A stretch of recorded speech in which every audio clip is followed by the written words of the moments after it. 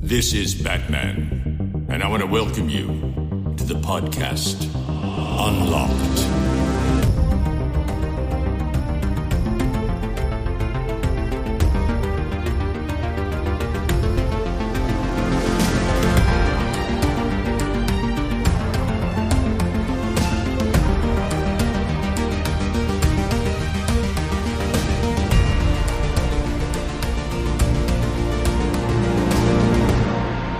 Herzlich willkommen zu einer neuen Folge Unlocked. Über 2 Monate ist es mittlerweile her, dass ihr uns auf euren wunderschönen Ohren hattet.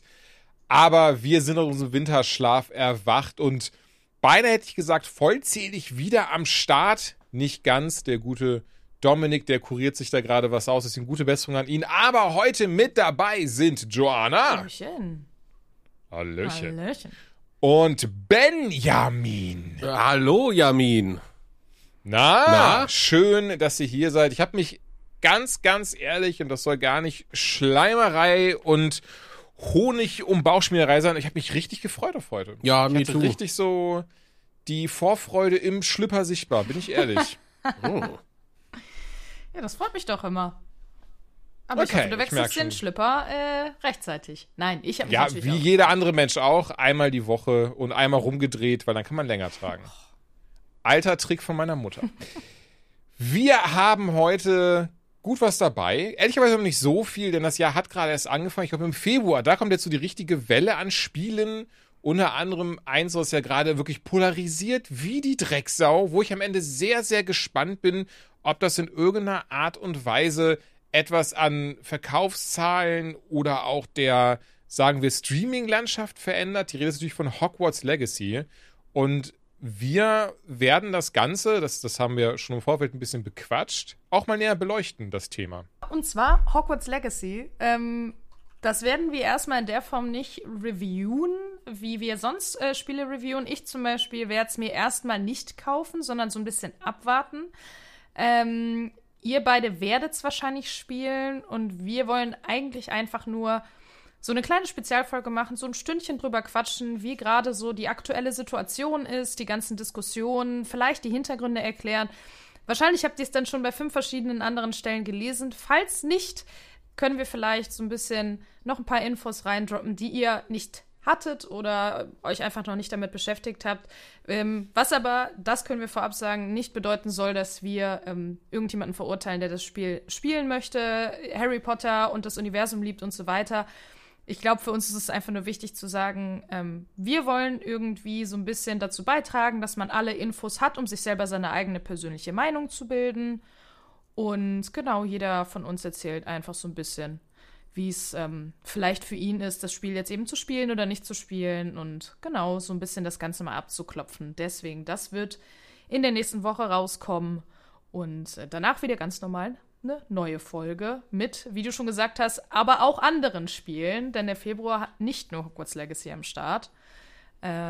Leider nicht. Auch wirklich, gerade aus dem Kopf fällt mir nichts ein, was sonst noch diesen Jedi was ist dieses Survivor ganz. sollte rauskommen. Ist Der leider ist verschoben worden. Das haben sie auf April verschoben, leider. Wobei auf der anderen Seite, so schlimm ist es ja jetzt nicht, ne? Aber das kommt erst im April Obwohl, raus. nein, stimmt, es sollte im Atomic März Heart rauskommen. kommt Ja, hör mal, raus. dann habe ich mich auch vertan. oder sogar März. Naja, gut, keine Ahnung. Irgendwas wird bestimmt rauskommen. So. Aber Atomic Heart fiel mir gerade ein und Like a Dragon Ishin. 2 Spiele, auf die ich auch sehr viel Bock habe. Ich mag hier Like a Dragon Spiele sehr gerne. Und Atomic Heart sieht einfach nach einer coolen Zeit aus. So Bioshock in Russland in etwa. So, glaube ich, wurde das bisher beschrieben. Und ich weiß nicht, wie es euch geht, ob sich hier irgendwer auf die PSVR 2 freut. Die kommt ja auch Ende des Monats raus. So wie ich das verstanden habe, haben wohl schon erste Tester, Testerinnen, wer auch immer, das Gerät schon oder konnten das zumindest schon antesten. Und ja, ich bin auf jeden Fall gespannt, was dabei rumkommt. Also ich persönlich war ja gehörte zu denjenigen, die beim ersten PSVR relativ enttäuscht waren, ehrlicherweise. Aber dazu gerne gleich noch mehr. Also heute haben wir unter anderem Dead Space dabei, ein Horrorspiel, was unfassbar krass ist. Also hatte ich gar nicht erwartet, dass es so ein Ding wird, nachdem es eigentlich ja nur in Anführungszeichen ein Remake ist. Forspoken ist dabei, da bin ich sehr gespannt, was Joanna dazu zu sagen hat. Ich habe es auch gespielt, aber mal schauen, ob wir da deckungsgleich sind. Hi-Fi Rush ist dabei, SpongeBob Cosmic Shake. Das hatte ich irgendwie gar nicht auf dem Schirm. Das scheint aber auch sehr, sehr süß zu sein. 2 Brettspiele sind dabei und natürlich, das finde ich, das ist ganz wichtig, wir quatschen ganz am Ende und das absichtlich über die Last of Us-Serie, weil wir da auch da ein bisschen tiefer eintauchen werden. Das werden wir auch noch mal am Ende dann keine Sorge Bescheid geben. Für diejenigen, die es nicht geguckt haben, sagen wir dann auch ciao, bye bye, bis zum nächsten Mal. Alle anderen dürfen dann mit weiterhören und mit uns ein bisschen darüber quatschen, was eigentlich diese Serie alles richtig macht und warum sie so geil ist. Da freue ich mich. Das ist schon ein ganz schöner Spoiler, dass sie gut ist. Für alle, die es noch nicht gesehen haben. Schlimm. Nee. Ja, krasser Spoiler, weil erwartet niemand. Ich finde, das Geilste sind immer kann man die Serie sehen, wenn man die Spiele nicht kennt, so. Das weiß ich nicht. Das wäre dasselbe, als würde ich jeden fragen, so einfach immer random, so, ja, kann ich den Film gucken, wenn ich das Buch nicht gelesen habe? Aber das machen viele Leute tatsächlich. Vielleicht du nicht, Ben, aber das machen sehr viele Leute. Ja, aber tatsächlich ist das hier so. Ist jetzt keine krasse News, deswegen haben wir die hier nicht drin, aber zumindest in England hat es die Verkäufe von Last of Us um 230% angekurbelt, digitale Version. Was ja schon der Oberhammer ist. Und kennt ihr das so ein bisschen? Gehört immer noch zu Last of Us, die Überleitung kommt gleich. Wenn man so müde ist, mit Menschen auf Social Media zu quatschen, wenn man so richtig merkt, so das ist etwas, was mich eigentlich gerade krass tangiert, weil ich eine Leidenschaft für das Thema habe, weil mich das so emotionalisiert, was die Person schreibt, aber trotzdem ist man dann so fuck it und im ärgsten Fall blockiert. Ehrlicherweise, das mache ich nicht, ich schalte dann eher stumm. Aber sagt dann halt nichts dazu. Kennt ihr das, dieses so, wenn Leute anfangen, irgendwie so richtig komische Takes rauszuballern? Also nicht creepy, nicht irgendwie illegal oder kriminelle Takes, sondern einfach dieses so, wo man so richtig denkt, wow, bist du ein Dumm. Wo man dann einfach so gar nicht, man merkt, Hopfen und Malz ist verloren und möchte eigentlich gar keine Energie drauf verschwenden. Online ehrlicherweise nicht. Also weil ich im Gegensatz zu dir auf Twitter nicht wirklich mit Leuten interagiere. Und auf Instagram eigentlich auch nicht. Aber klar kennt man die aus dem realen Leben. Dass du auf einmal mit irgendwelchen Menschen, Kollegen, was auch immer sprichst und die hauen solche Hot Takes raus. Ich glaube, das kennt jeder. Ich glaube, das ist ganz normal. Aber online ist natürlich noch mal eine nervigere Hausnummer. Und zwar, folgenden Take hatte ich bekommen. Und den fand ich so absurd. Ich habe geschrieben einfach nur Folge 3 für mich in einem GIF zusammengefasst und dann war halt das GIF dabei. So, that's it, though, that's the tweet. Und dann hat irgendwann später jemand mir dahin geschrieben, er hätte das Spiel gespielt und warum sollte er denn die Serie gucken, wenn das 1:1 dasselbe ist, wie uneinfallsreich Hollywood ist. Das ist genau und ich saß dann nur. Frage. Ja, ich verstehe das nicht. Und ich saß dann, hab den Tweet gesehen und fing so an, so zu tippen und wollte erst so dieses so, ja, Moment, die macht Sachen anders, bla bla bla. Und war dann so bei der Hälfte der Nachricht immer so, ach, fuck it. Und hab das dann halt wieder gelöscht. Ja, ganz ehrlich, solchen Leuten kannst du einfach nur schreiben, you do you, bro. Also, was anderes. Ja, natürlich, sowieso. Aber ich weiß, aber das ist ja dieses Ding so, weil das ist etwas, was einem an den Herzen liegt, wo man eigentlich trotzdem jemanden bekehren möchte, jemandem so die andere Seite der Medaille zeigen möchte.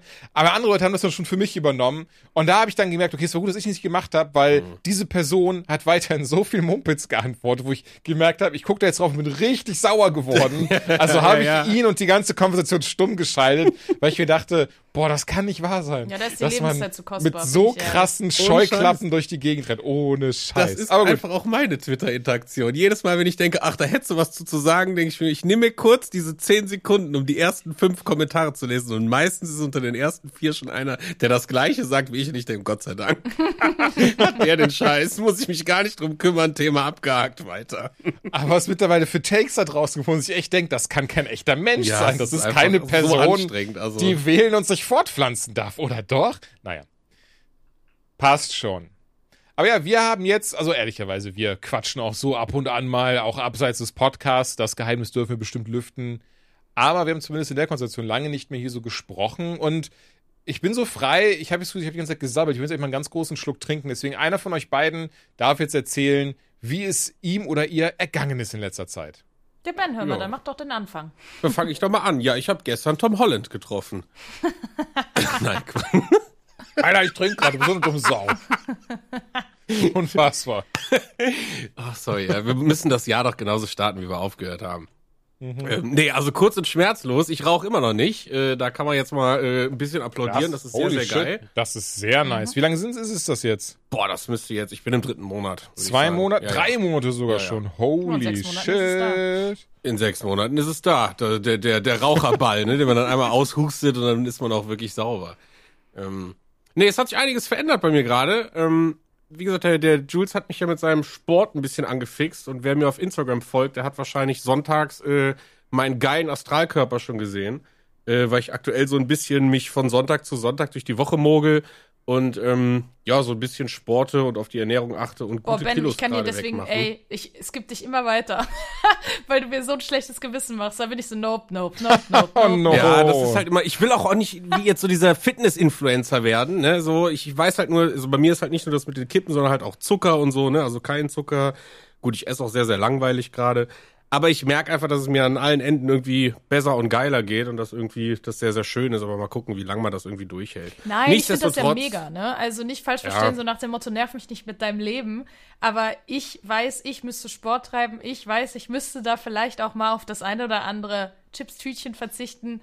Und deswegen solchen Content ist bei mir bei Pinterest auch genauso. Ja, ich bin eine der Menschen, die tatsächlich Pinterest nutzt, meistens für Rezepte. Oh, hab ich nie genutzt. Danke dir. Was ist Pinterest? Ich sehe das immer wieder mal so, wenn ich google oder so, aber ich hab das nicht einmal angeklickt. Boah, ich weiß gar nicht, das ist so, du stellst dir, also das sind ganz viele verschiedene Links, meistens halt Bilder und keine Ahnung, ich nutze das für Rezepte. Dann gibst du oben ein, weiß ich nicht, Mittagessen oder Healthy Food oder so und dann kriegst du ganz viele Rezepte oder Nähtipps oder das ist ein bisschen so wie hieß die Scheiße denn nochmal? Sowas gab's doch, also es ist Reddit. Ja, aber es ist ja Tumblr? Also du kriegst ja es mehr ist halt so ein komplettes Bilder. Inspirationsplattform. Ne? Genau. Also ich nutze das zum Beispiel ganz häufig für Designtrends, um zu gucken, was geht gerade so in der Designwelt ab. Ne? Wie sehen Typografien aus, für Farben, Verläufe. Ne? Meine Frau nutzt das halt für viel Dekorationskram. Genau. Ne? Gibst im Badezimmer ein und siehst halt voll viele geile Bilder und dann weißt du, alles klar. Im nächsten mache ich eine Holzplatte mit einem Steinwaschbecken oder keine Ahnung. Also es ist eine schöne Plattform, um sich einfach berieseln und inspirieren zu lassen, ohne diesen Influencer-Vibe. Das, finde ich, ist das Erfrischende. Im Gegensatz bei Instagram, wenn du sowas hast, dann ist es immer so sehr auf die Spitze. Ja, du musst jetzt dieses Produkt kaufen. Das macht's total geil. Und auf Pinterest ist es eher so, hier ist ein Link, ob du da draufklickst, ist egal. Aber du kannst dich halt durchdingsen. Und das Schöne ist, Pinterest hat halt diese Funktion, gleiche Anzeigen wie. Das heißt, wenn du eine Sache ausgewählt hast, für die du dich interessiert hast, kriegst du danach quasi random passende und ähnliche Bilder angezeigt, was so bei Recherchenarbeiten unfassbar hilfreich ist. So. Und bei mir ist es halt, dass ich irgendwann mal was Sportliches angeklickt habe. Und seitdem werden mir da immer so, hier, willst du diese Übung machen? Und hier, die für einen geilen Po und so. Und ich bin dann halt immer so, nicht mehr anzeigen, weil wenn ich nach geilem Essen gucke, will ich halt nicht sehen, hey, aber eigentlich solltest du das nicht essen, sondern Sport treiben. Naja, und Pinterest, also Ben ist gerade mein Pinterest. Ja, okay, dann ich versuche dazwischen immer was einzustreuen, aber mehr passiert gerade nicht. Ich gucke halt Fernsehen auch viel und habe, wie gesagt, jetzt ganz viel Dead Space gespielt und dann halt auch Sport gemacht und die geilste News eigentlich ist, ich habe einen neuen Job. Ich habe einfach endlich einen neuen Job. Das ist einfach, also die letzten Wochen und Monate, die Herzlichen waren... Glückwunsch. Dankeschön. Das ist doch das erste Mal, dass ich dir das sage. Habe ich dir privat natürlich vorher nicht gesagt. Ja, es war immer so die Sache, ich verstehe das auch, das sind halt immer so Sachen, man will ja auch nicht wirklich drüber sprechen, wenn sowas nicht in Tüten Stein ist. gemeißelt. Nee. In Stein gemeißelt, ja. Oder ich bin so ein Eingetütet ist. Genau. Siehst du, in Steine in der Tüte. Ihr wisst, was ich meine. Wenn die da drin sind, dann kann man drüber sprechen. Und ich hatte jetzt meine ersten beiden Arbeitstage und das ist sehr, sehr schön. Ich fühle mich sehr, sehr wohl. Und ich habe einen neuen Chef. Oder einen neuen Chef von mehreren. Ich habe gehört, der soll ein richtiger Hund sein. Du bist quasi vom Regen in die Traufe. Das tut mir auch sehr leid. Es ist halt so. Ich finde übrigens Hund, und ich kenne auch bisher zum Glück keinen anderen Mensch, der das benutzt. Und da wir uns aber gut persönlich kennen, weiß ich, wie du das nicht meinst. Das kennst du, das ist so immer dieses, wo ich ganz denke, immer so dieses Gefühl habe von so, dann zu meinen Hunden gucke und denk so, die weiß gar nicht, was sie verpasst und was sie da sagt. Ja, Hunde sind voll was der Tolles. Husky, ey. Nee. Ja, dann voll der Fisch. Keine Ahnung. Voll der Fisch. Och Mann, Ja, irgendein Fische doofes sind Tier. Dödel. Voll der Ach, so ein doofes Tier. Ein Seestern. Nee, die sind cool. Ja, Moment, aber Sehstelle sind ja per Definition dumm. Ich glaube, das ist das, was er meinte, oder? Ja. Na, Also also weiß wenn ich ich nicht, mir aber Fenrir ansehe, Voll der See. Ich war, Oh, recht hast du, aber dazu muss man sagen, er ist einfach sehr glücklich. aber ich glaube, er das ist trotzdem ist dumm. etwas, Das ist ja vollkommen okay. wie einfach hier meine Hunde gedisst werden, als sei es nichts. Nee. Warte ab, bis du, Winifred, der guckt bis auch du ganz Haustiere schön hast. Ich habe entsetzt eine Katze im gerade. Wuppertal. Aber, ja, ich wollte Ben nicht unterbrechen mit dem Haustier-Talk. Es war gar kein Haustier-Talk, es war ja Job-Talk. Nee, ich habe unterbrochen mit dem Haustier-Talk. Beziehungsweise Ach so. Jules eigentlich.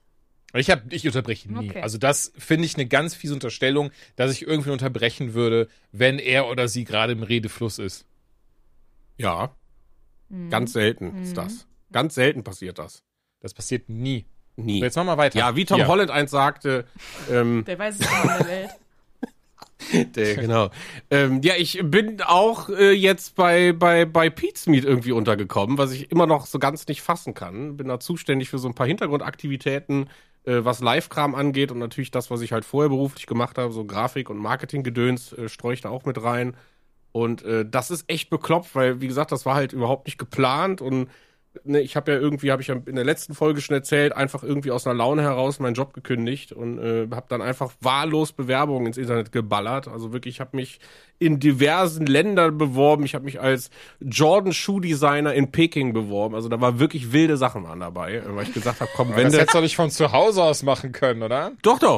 War eine reine Homeoffice-Stelle mit Arbeitszeiten auf 100% Alter, okay. Remote. Und Ja. ich habe mich aber auch, wie gesagt, bei mehreren Firmen beworben, wo jetzt auch nicht unbedingt remote war. Und dann kam irgendwann die Info, hey, hier, wäre das nicht was? Da habe ich gesagt, ja, grundsätzlich kann ich mir das vorstellen. Und eigentlich geht das so in die Kategorie Traumjob schon fast, weil ich sowas halt privat total gerne gemacht habe, auch für mich selber. Ihr wisst ja, ich habe ja lange Zeit mal selber so ein bisschen auf Twitch rumgehangen. Und das ist jetzt gerade so ein bisschen dieses Feeling von Hobby zum Beruf machen. Und das finde ich sehr, sehr geil. Setzt mich natürlich selber so ein bisschen unter Druck, muss mich da noch ein bisschen eingrooven, aber bis jetzt fühle ich mich pudelwohl und ich finde es halt komplett irre und ja, ist einfach nur großartig. Ich bin froh, da endlich drüber sprechen zu können und ich kann euch sagen, mir, meiner Mutter vor allen Dingen, sind riesige Steine vom Herzen gefallen, als ich ihr gesagt habe. So. Wie süß! Hat sie sich Sorgen gemacht. Ja, wo du total. unterkommst. Ja, wie, du kündigst deinen Job, hast du was Neues? Ja, Grüße gehen raus. Also ich bin ehrlich, ich hätte mir für den Podcast eigentlich gewünscht, dass du bei irgendeinem so krassen Konkurrenzstream unterkommst. Das wäre so lustig gewesen. Das wäre auch funny, ja. Mir fällt jetzt keiner... Haben wir denn Erzfeinde? Weißt du, Ben bei Monte oder so. Ja, das, genau, ja. Das hätte ich mal gut gefunden. Alter. Ja. Und hängen die da zusammen ab mit ihren Cappies, sind am Vapen, weil klar, dass Monte Ich fang dann Ben auch wieder an zu ansteckt rauchen. und so, Ben, da hätte ich genau. dich gesehen. Da hätte ich dich. Oder so ein, weißt du, so ein Knossi, dass du mit dem dann irgendwelche Angeltouren machst. Das wäre großartig gewesen. Ja, schön. Nächstes Mal. Weißt du, das Leben, du bist noch jung. Wer weiß, ja. Man muss ja Ey, auch, und Knossi, guter Dude, möchte ich kurz mal ist es erwähnen. so, ist es. Ja, aber vielleicht nicht unbedingt der geilste Content. Du, keine Ahnung, gucke ich nicht. Aber so von dem Dude ist ein netter Kerl. Ja. Nee, und sonst, ich weiß nicht, ich habe noch eine wilde Story von einer ehemaligen Arbeitskollegin. Da musste ich... Das liest sich, im Skript liest sich das ziemlich schrecklich. Ich hoffe, das hat ein Happy End. Nee, das ist eine eigentlich total schöne Geschichte, aber es ist halt Ja gut, okay, dann hau komplett raus. absurd so. Wie gesagt, ich werde es wahrscheinlich ein bisschen zusammenhanglos erzählen. Grüße gehen raus, diejenigen wissen Bescheid. Grundsätzlich ist es so, meine Arbeitskollegin, die hat 4 Geschwister und 2 davon wurden relativ früh getrennt. Ich glaube, das ist auch, von einem anderen Papa oder so. Und die haben sich ganz lange nicht gesehen. Und da ist auch ein sehr, sehr großer Altersunterschied. Also ich glaube, mindestens 20 Jahre Altersunterschied oder so. Und die wohnen ganz weit weg und alles drum und dran.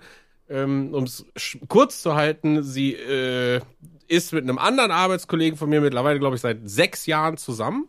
Und sind einmal im Monat irgendwie bei den Eltern essen. Und jetzt vorletztes Wochenende war es so, haben die Eltern gesagt so, ja, ein Cousin von mir, der ist hier gerade in der Gegend, das ist relativ selten, weil die weit weg wohnen, die würden zu Besuch kommen, die bringen halt auch irgendwie Tochter und Enkelin oder wie auch immer mit und dann saßen die quasi alle an so einer großen Runde am Tisch.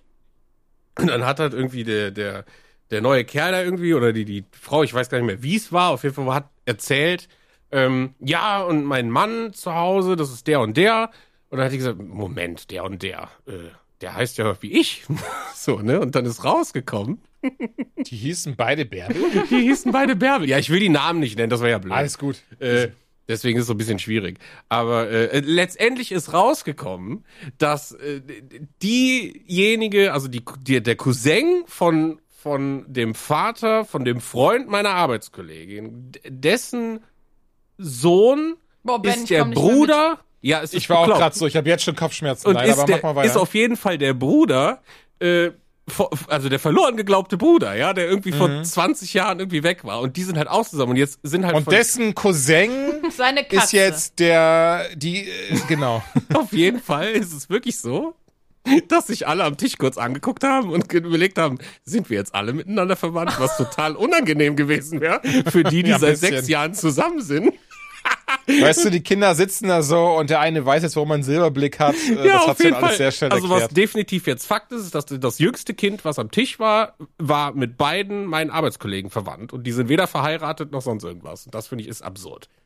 Das ist in der Tat absurd. Das ist wirklich verrückt. Also da mussten wir alle sehr, sehr herzlich lachen und ich hoffe, da ist jetzt irgendwie der Kontakt, der wird da wiederhergestellt werden. Erinnert mich ein bisschen an die Geschichte von Jules' Frau und der verloren geglaubten Schwester. Ja. Oh ja, da muss ich auch gerade dran denken. Ich glaube, die beiden gucken auch Dark. Also ich glaube, die hatten ganz, ganz andere Probleme. Irgendwie. Ganz andere Gefühle. Oh Gott, nachher bin ich meine eigene Mutter. Ich glaube, das Ja, passiert lustig. nicht so schnell. Nee. Ja, Großartig. stell dir mal vor, du datest deinen Sohn und weißt es nicht. Okay. Den du in Yikes. 30 Jahren gebären wirst. So ist ja eher die Dark-Kiste, ne? Irgendwie so. It's the power of love. Nee, das ist auch zurück in die Zukunft. Ich weiß es nicht. Wo ist Mikkel? Ich weiß. Okay. Egal. Das war's. Aber Mehr du hab ich scheinst nicht ja zu ein erzählen. aufregendes Leben zu haben. So viel habe ich gar nicht zu erzählen, wenn ich ehrlich bin. Ich hoffe, Joanna hat noch weniger zu Ja, erzählen, ja, habe damit ich. meine Geschichten im Vergleich nicht so scheiße aussehen. Ja, dann komm, dann Ja, hau erzähl raus. du, damit ich am Ende bin. Weißt du, es soll ja abwärts gehen, die Spirale. Okay, ich dachte, wir machen so ein Sandwich. Ja, aber dafür das hat können wir auch ganzes sehr, Jahr sehr gerne nichts zu machen. erzählen. Der Komm. Shit-Sandwich und ich bin in der Mitte der Belag. Oh no. Ich habe auch ehrlicherweise gar nicht so warte, viel zu... ich fang an. Achso, Und machst du jetzt zwar- auch? Achso, okay, Entschuldigung. Pass Ja, auf, okay, doch, okay. ich fange an. Und zwar, mein bester Freund bringt in 3 Wochen sein Buch raus. Ist krass, oder? So, und jetzt Das du, ist ja Jules. richtig Ich hoffe- krass. Erzähl mal. Habe ich schon hoffe, es erzählt, dauert mein Geht's denn Chef, da? mein Chef hat ein Buch geschrieben. Nachher kommt raus, das ist ein und dieselbe Person. What the fuck? Ja, jetzt musst du auch weitererzählen. Und Jules. verwandt waren sie auch alle miteinander. Ach, schön. Aber ja, in 3 Wochen kommt tatsächlich endlich mein fucking Buch raus. Ich habe das erste Mal, ich habe mal geschaut, das ist irgendwie schon im Oktober gewesen, die Ankündigung. Ich meine, ehrlicherweise sind jetzt, Moment, das ist fast 5 Monate her, Oktober, oder? Kann ich nicht rechnen. Ja, Ja, je November, nachdem, ob Dezember, du Anfang oder Ende Oktober Januar. nimmst, aber ja. Okay. 4,5. Ja, Mai. Ja, 4,5 Monate ist das schon her. Ging sehr schnell rum. Ja, für mich jetzt persönlich die Zeit. Ich weiß, ich meine, in euren Köpfen war das jetzt nicht so präsent. Aber ich war immer wieder so fuck, stimmt, mein fucking Fantasy-Buch kommt halt raus. Was nach wie vor ein surrealer Gedanke ist, ich bekomme diese Woche, also zum Zeitpunkt der Aufnahme ist es die 1. Februarwoche, das erste Exemplar geschickt. Und ich bin ganz, ganz aufgeregt, bin ich wirklich ehrlich. Ich finde diesen Gedanken, ich kann es immer noch nicht ganz greifen. Ich freue mich da sehr drauf, auch wie das dann aussehen wird. Ich bin ehrlich, ich weiß inwieweit gar nicht, wie ich drüber reden darf. Ich weiß aber, das wird so geil mit Klarlack und das glänzt dann und dann hat das so, Flausch wie drauf. nennt man das? So Flausch hat das drauf. Wie so Dieses Kinderbücher, Sticker früher. weißt du? Ja, Da ist dann auch da ist dann so ein Ring dabei und Knisterseiten. eine Collectors Edition mit Schwert und so. Nein, natürlich nicht. Aber naja, ich freue mich auf jeden Fall sehr. Also du kriegst Der auf jeden Tod des Fall eine Dämonenkönigs heißt das Ding. Abzugsnote in der B-Note für keinen Flausch. Bin ich ehrlich mit dir? Kein Flausch. Ich hasse ja Flausch wie die Pest. Nein, ich bin du ja hast jemand, Samt. Deswegen zieh ich nie Ja, mein und Flausch. Samtoberteil an. wenn Kennt ihr ich diese das treffe. flauschigen? Das ist super lieb von mir. Weil ich bin, jetzt wissen es alle, ich bin so ein Touchy-Typ. Und deswegen ist das immer gut, wenn man dann keinen Samt dann hat. Weil dann bin ich immer so wie ein Vampir bei Knoblauch. Oder bei so einem Kreuz. Also für Leute, die nicht gern angefasst werden. Von Jules. Ne, genau. Einfach auf die Gamescom komplett in so einem Samt-Outfit. Ja, meine Frau hat immer auch so ein Samtkleid an. Ich weiß gar nicht, warum. Ja, Tja, weiß man nicht, ne? Vor allem nachts. Nee. So, ja, aber das freut mich mega für dich. Zieht die zum Schlafen an. Dankeschön. Ja, ich freue mich auch sehr drauf, wenn ihr Bock habt dort draußen. Und ich weiß, ich habe es, glaube ich, bisher in jeder Folge erwähnt. Aber trotzdem nochmal, wenn ihr Bock habt, kauft es bitte, nicht angucken. Kauft es bitte. Der Tod des Dämonenkönigs gibt es mittlerweile in jeder fucking Buchhandlung zum Vorbestellen. Ich weiß, dass ein paar wohl auch irgendwie da Poster haben hängen werden und so. So das erste Mal, ich von einem großen Verlag bei sowas, also meine eigene Geschichte. Ich meine, zum Beispiel das Knossi-Buch, das ich auch geschrieben habe. Was mittlerweile so ein Ding ist, jetzt schon wieder 2 Jahre her. Und ist ja nicht schlimm. Ich finde es immer so funny, weil ich habe das in der Zeit, passiert das alle paar Wochen. Irgendjemand schreibt mir auf Instagram oder auf Twitter und ist so, Jules, ich bin richtig krasser Knossi-Fan und ich höre gerade das Hörbuch. Und am Anfang sagt Knossi einfach, geschrieben von Julian Laschewski. Bist du das? Ja. Hä? Wieso hast du das geschrieben? Und dann sind auf jeden Fall mal lustige Konversationen und fangen Leute mal an, mich auch zu fragen und wie er so ist. Und sage ich so, darf ich nicht sagen, ist ein NDA drauf. Ist gelogen, ich habe nur keinen Bock tatsächlich, das dann irgendwie ist gelogen, ja. auszuführen. Aber nochmal, so zumindest Content auch nicht meiner, aber Jens, sehr, sehr netter Kerl. Ja, egal. In 3 Wochen kommt das Ding raus, der Tod des Dämonenkönigs, überall vorbestellbar, wo es Bücher gibt. Ich bin ganz, ganz, ganz, ganz fröhlich gespannt drauf und hoffe wirklich, also klingt jetzt super funny, aber mir ist total egal, wie viel Kohle mir das macht oder ob das auf irgendwelchen Listen landet oder so. Ich möchte einfach nur, dass sich das ausreichend verkauft, dass ich weiter Bücher hobbymäßig schreiben kann, weil das macht mir super viel Spaß. Es ist eines meiner absoluten Lieblingshobbys. Ich habe mittlerweile, ich glaube, 3 fertig geschriebene Bücher und würde da gerne erstmal, wo ich jetzt gerade drin bin, weiterschreiben. Also ich würde da tatsächlich gerne eine Fortsetzung noch zu schreiben, wenn mir das eben erlaubt wird.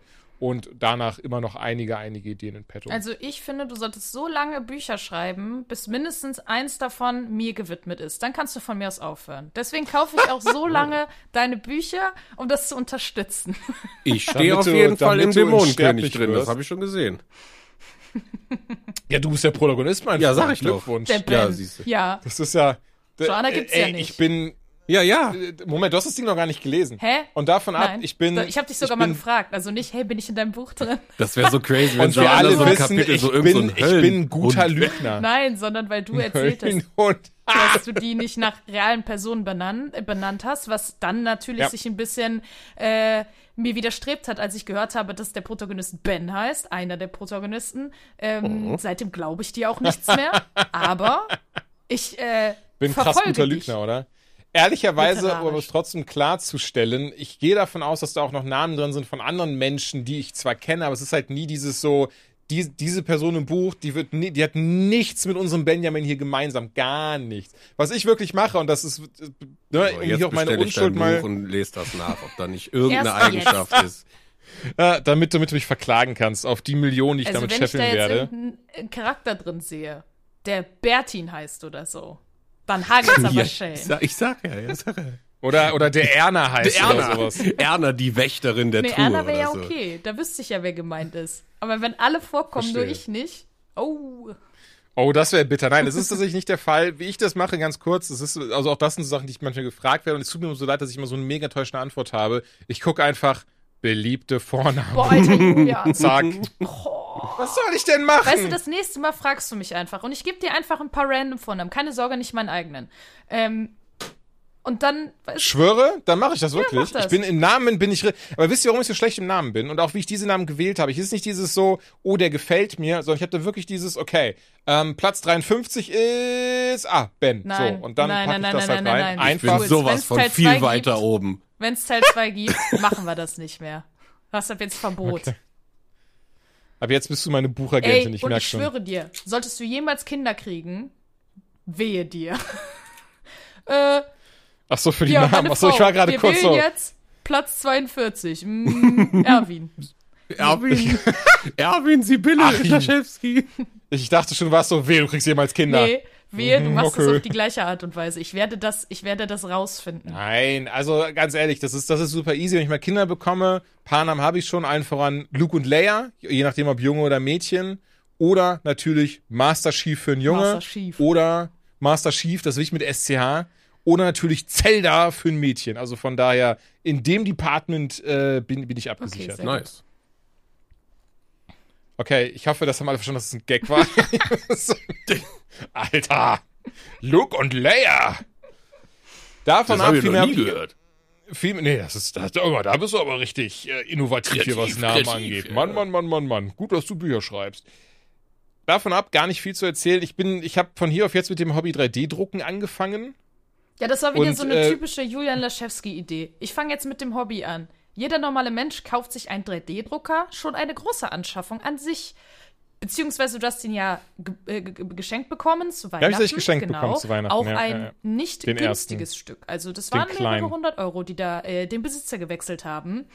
Ja, und Klingt so judgy. und Julian Laschewski hat sich innerhalb von, ich glaube, 2 Wochen 2 neue 3D-Drucker gekauft.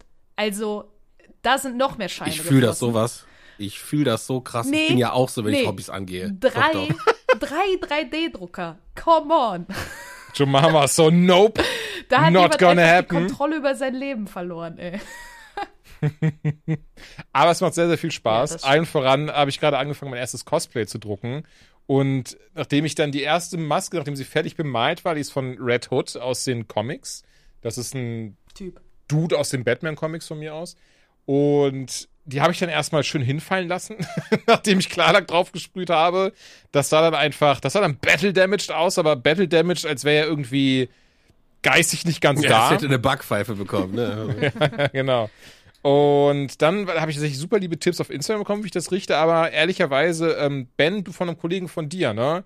Das war dann wirklich so die rettende Lösung, weil du hast mir dann komplett die Schritte geschrieben, was ich genau machen muss, und es hat 1:1 genauso funktioniert, wofür ich sehr, sehr dankbar war. Also Ja, guck dir nicht nur, mal dass an. man das nicht mehr sieht, da habe ich das erstmal gemacht habe, Leute, da habe ich mal sehr auf die Schulter geklappt. Ich habe das selten, bin ich ehrlich, wenn ich was Kreatives mache, dass ich danach da sitze und bin so, geil. Hier war es auch wirklich so. Hab das Ding gesehen, war so, holy shit, Alter. Dafür, dass du das erste Mal das gemacht hast und das alles sonst, was ich sonst mache, ne, wenn ich kleine Figürchen bemale, wenn ich was zeichne oder so, das immer aussieht, als sei ich ein Dreijähriger, der zum ersten Mal einen Stift hält, bin ich doch sehr, sehr happy, dass das so gut Ja, rausgekommen in der Woche ist. Etsy, oder? Also verkaufen, oder was? Klar, so, in der Etsy, Woche ach hast du so. deinen ersten Etsy-Shop.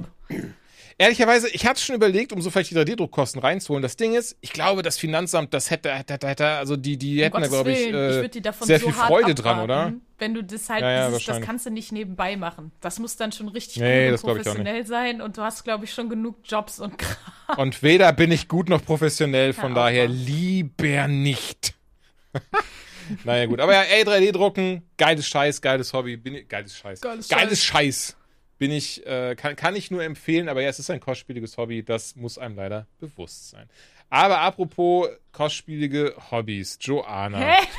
Das ist jetzt so eine Überleitung. was geht bei dir so? Nichts Kostspieliges, aber nee, tatsächlich ist bei mir auch jetzt nicht so viel passiert, wo ich sage, oh, das ist irgendwie erzählenswert. Deswegen sage ich ja, es ist super traurig, aber ich überlege, ich glaube, eines meiner Highlights in den letzten Wochen war definitiv, hatte ich ja schon angekündigt in der letzten Folge, dass mein lieber Kumpel Philipp Hase zu Besuch gekommen ist. Und dieser großartige junge Mann hat mit uns fast eine Woche Brettspiele gespielt. Es war wunderbar. Und über ein Brettspiel werde ich heute auch noch sprechen. Das war ein ganz besonderes Erlebnis. Deswegen teasere ich das einfach nur an, weil ich muss es nicht 5-mal erzählen. Es ist auch schon so eine lange genug Geschichte. Okay. Nee, das war einfach eine wahnsinnig schöne Zeit. Und da er jetzt aktuell dieses Jahr komplett eingespannt ist mit dem eigenen Hausbau, was einfach wild ist, dass Leute sich einfach Häuser bauen. Ich weiß, ihr beide habt ein Haus, aber Ohne Scheiß, ne? Was? Ja, aber nicht gebaut. Halte ich für ein Gerücht. nee, aber ich finde es trotzdem einfach krass. Ich sitze hier in meiner Mietwohnung und kann mir das gerade gar nicht vorstellen. Aber Also ich podcast auch aus meiner Einzimmerwohnung heraus. halt dein muss man Maul, kurz ich weiß doch, festhalten. dass ihr beide Immobilien besitzt, aber es ist halt einfach trotzdem dieses, weiß ich nicht. Jetzt wissen das auch die Zuhörerinnen und Zuhörer da draußen. Ja, weil es ein Geheimnis ist. 3D-gedruckte Häuser. Nein, Quatsch, alles Nee, gut. ich find's Das ist, einfach glaub krass. Das wäre das schlechtblütigste Geheimnis aller Zeiten. wollte Also gerade die Ich glaube, ich habe das auch schon Instagram-Stories öfter sind mal immer so- gesagt. Ja. Und Nee, ich habe ja auch tatsächlich, wir bauen ja gerade an, das hat ja auch mal eine Story gezeigt, da freue ich mich sehr drüber, weil ich endlich eine fucking große Küche bekomme. Ne? Meine Küche ist eine Studentenküche, ihr beide ihr kennt die. Die ist die wirklich ist the nicht nur eine worst. Studentenküche, die ist wirklich, also ist Da bin nasty. ich. Also nicht im Entschuldigung. Sinne von, ihr seid dreckig und eklig, sondern diese Küche ist einfach, boah, das ist so ein Schuhkarton. Ach so, weil die so mega alt ist, oder? Nee, die ist einfach so oder? ein krasser, genau, sie ist einfach ein krasser Schuhkarton. Dann sehen die Fronten, kennst du das? Das ist zum Beispiel in der Küche meiner Mutter so ein bisschen so. Die Fronten sind so, ja, okay, die leben hier schon 20 Jahre, so im Sinne von abgegrabbelt bis zum Tod und zurück. Super viele Sachen stehen einfach in der Gegend rum, weil ihr einfach nirgendwo Platz dafür habt. Bei der Spülmaschine vorne es ist the worst, sag ich ist dir. eigentlich so eine Unterbauspülmaschine. Und dann der Flur erst, und wenn du vor dem Haus stehst. Und jetzt geht's aber los hier. Nee, ich meine nur die Küche. Die ist wirklich wild und anders. Aber da kommt ja jetzt, ne, ich habe schon Weil die wird jetzt bald ich wollte gerade sagen, ich habe schon die Bilder gesehen von der neuen Küche. Das ist dann direkt so eine Deluxe-Mega-Küche.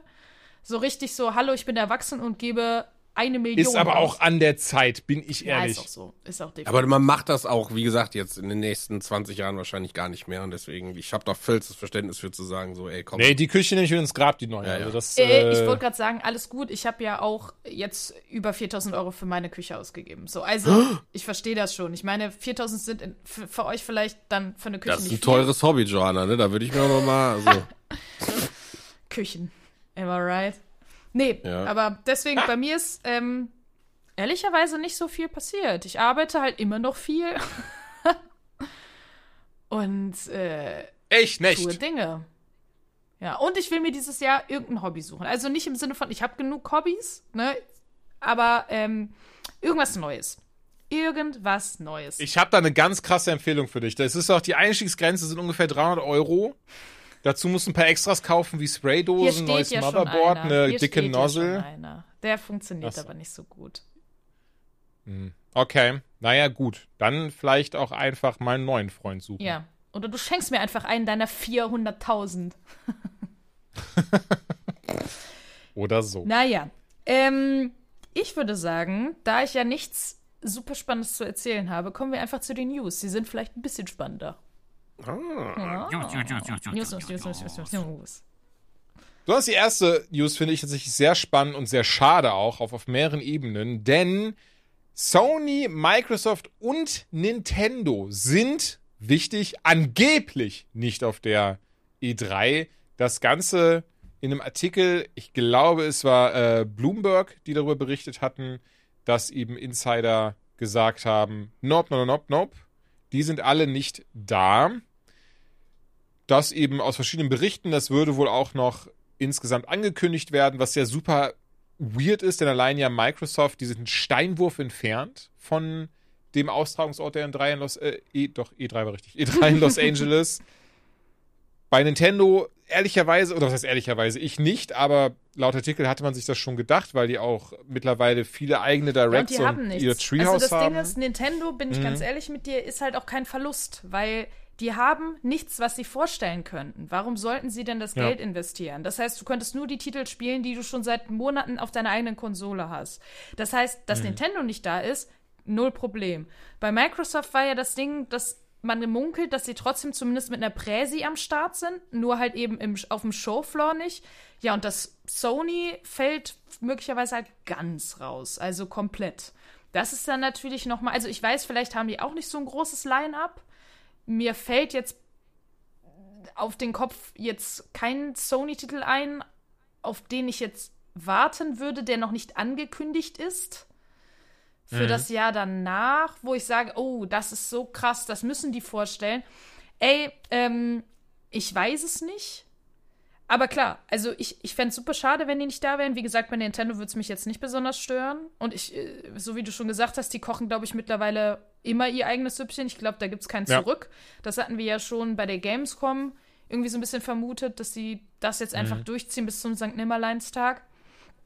Ob das bei Microsoft und Sony jetzt genauso bleibt, werden wir sehen, aber ich glaube, der Trend geht dahin, leider Gottes. Ich glaube, dass diese Messen sich damit abfinden müssen, dass die ganz großen Namen einfach nicht mehr bereit sind, Millionen da in so einen Auftritt zu stecken, der vielleicht gar nicht mal so viele Leute erreicht. Ja, weil es hat ja damit zu tun, viele Leute gucken das ja auf YouTube, ne? Also ich sag mal, wenn wir jetzt mal als Deutsche sagen, die dann jetzt nicht irgendwie hinfahren, wir ziehen uns dann irgendwie am nächsten Tag oder gegebenenfalls sogar live auf YouTube halt diese Präse rein und danach irgendwie nochmal eine Stunde später die ganzen einzelnen Trailer vielleicht in besserer Quali oder so. Aber das ist halt wie die meisten Leute auf der Welt konsumieren das so, ne? Und die wenigsten sind ja vor Ort und können das live sehen. Und ich glaube, Sony hat einfach gemerkt, in den letzten 2 Jahren oder 3 Jahren mittlerweile ja schon, bei Coroni Mahoney, wir können einfach 2, 3 so Events auf YouTube anteasern und da gucken Millionen Leute zu und damit erreichen wir mehr, wir können gezielteres Marketing machen. Ne, und das ist eine Sache von einer halben Stunde. Da setzt 3, 4 Cutter an den Raum, die das irgendwie in 2 Tagen fertig machen, so ein Video, ne? Das sind halt Weltenunterschied zu so einer Live-Show, die du da auf die Bühne stellst, ne? Und das ist halt, glaube ich, so das Ding. Jetzt als Konsument, ich persönlich sage, ich finde das natürlich sehr, sehr schade, weil diese E3-Sachen, ne, also gerade was da immer auch passiert ist, so Sachen, ne, ich erinnere an Keanu Reeves und Cyberpunk und so. Und Last of Us, ja. Ja, ne, also das waren, ja, oder auch dieses, wo God of War das erste Mal mit Kapelle wollte ich schon fast sagen, aber du weißt, was ich meine, mit dem Orchester da irgendwie eingeläutet wurden. Das sind halt so Dinge, da erinnerst du dich halt gerne dran, das ist halt cool, sowas fällt halt weg, aber ich sag mal, wenn es einem nur um die Trailer geht, den Leuten kann das ja theoretisch egal sein, weil die Trailer kriegst du halt nach wie vor. Trotzdem, ich find's irgendwie schade, weil ich mag so Events und war auch immer so ein stillgelebter Traum von mir, irgendwie mal da zu sein. Mit so einem geilen Schlüsselbund, wichtige Ehrlicherweise, Personen. Let's go. meiner auch. Und dieses Jahr hatte ich sogar wirklich ganz krass überlegt, und du ja auch, Joanna. Aber das Problem ist einfach, so wie es, wenn das sich jetzt bewahrheitet, zumindest laut Reddit und anderen Kommentaren, die ich mitbekommen habe, kann man wahrscheinlich davon ausgehen, dass die E3 vielleicht in der Form dann gar nicht stattfindet. Also, beziehungsweise davon kann man nicht ausgehen, aber eine Möglichkeit kann sein, dass die E3 in der Form nicht stattfinden wird. Aber wovon man ausgehen kann wohl ist, dass auch viele andere, wie auch bei der Gamescom jetzt ja dann sagen werden, oh, wenn die 3 nicht da sind, dann wissen wir das zieht weniger Leute. Entsprechend, nee, wir sind dann auch nicht da. Nee, wir sind dann auch nicht da. Nee, wir machen maximal eine Präsentation. Und das ist so krass schade einfach. Ja, ist es auch. Ehrlicherweise, man kann es leider verstehen und nachvollziehen, aber schade ist es eben trotzdem. Ja. Total. Und deswegen ist halt auch die Frage, wie viel Zukunft haben Gaming-Messen noch? Ne? Also, oder wie müssen die sich verändern? Weil zum Beispiel, nehmen wir jetzt mal die Comic-Con, die lebt ja auch davon, dass die Leute ihre Stars treffen. Und keine Ahnung, die Panels sind ja manchmal gar nicht so wichtig, sondern eher dieses ganze Zusammensein, andere Fans treffen, sich austauschen und eben die Stars sehen. Und das gibt es in der Form wie ja zum Beispiel beim Gaming nicht unbedingt. Klar, du hast ein paar bekannte Leute, SynchronsprecherInnen oder so, aber man kommt da ja hin für die Games. Und zum Beispiel die Gamescom könnte ich mir vorstellen, dass die halt einfach noch weiter existiert wegen dieses Klassentreffen-Charakters. So, das ist so, das war ja immer eine Konsumentenmesse. Und die E3 war aber immer eine Messe, hey, wir setzen jetzt den Standard fürs nächste Jahr.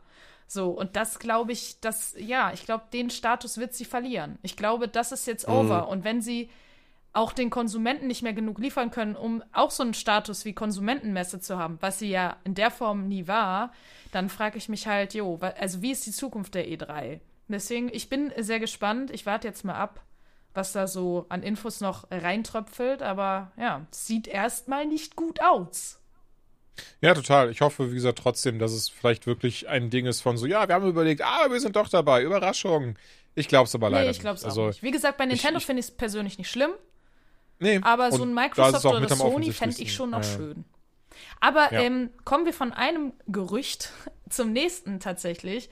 Es geht nämlich, um bei Sony zu bleiben und auch bei Bloomberg. Bloomberg hat nämlich berichtet, dass wohl die PSVR 2, die ja in den Startlöchern steht, die soll ja jetzt am 22. Februar auf den Markt kommen und kostet ja 600 Ocken. 599,99 um genau zu sein. Das ist halt aber echt eine Ansage. Das ist, aber red erst mal weiter. Das sind Zahlen, das sage ich dir aber, du. Und deswegen fand ich das Gerücht ehrlicherweise auch gar nicht so unnachvollziehbar. Und zwar hat Bloomberg berichtet, dass ihnen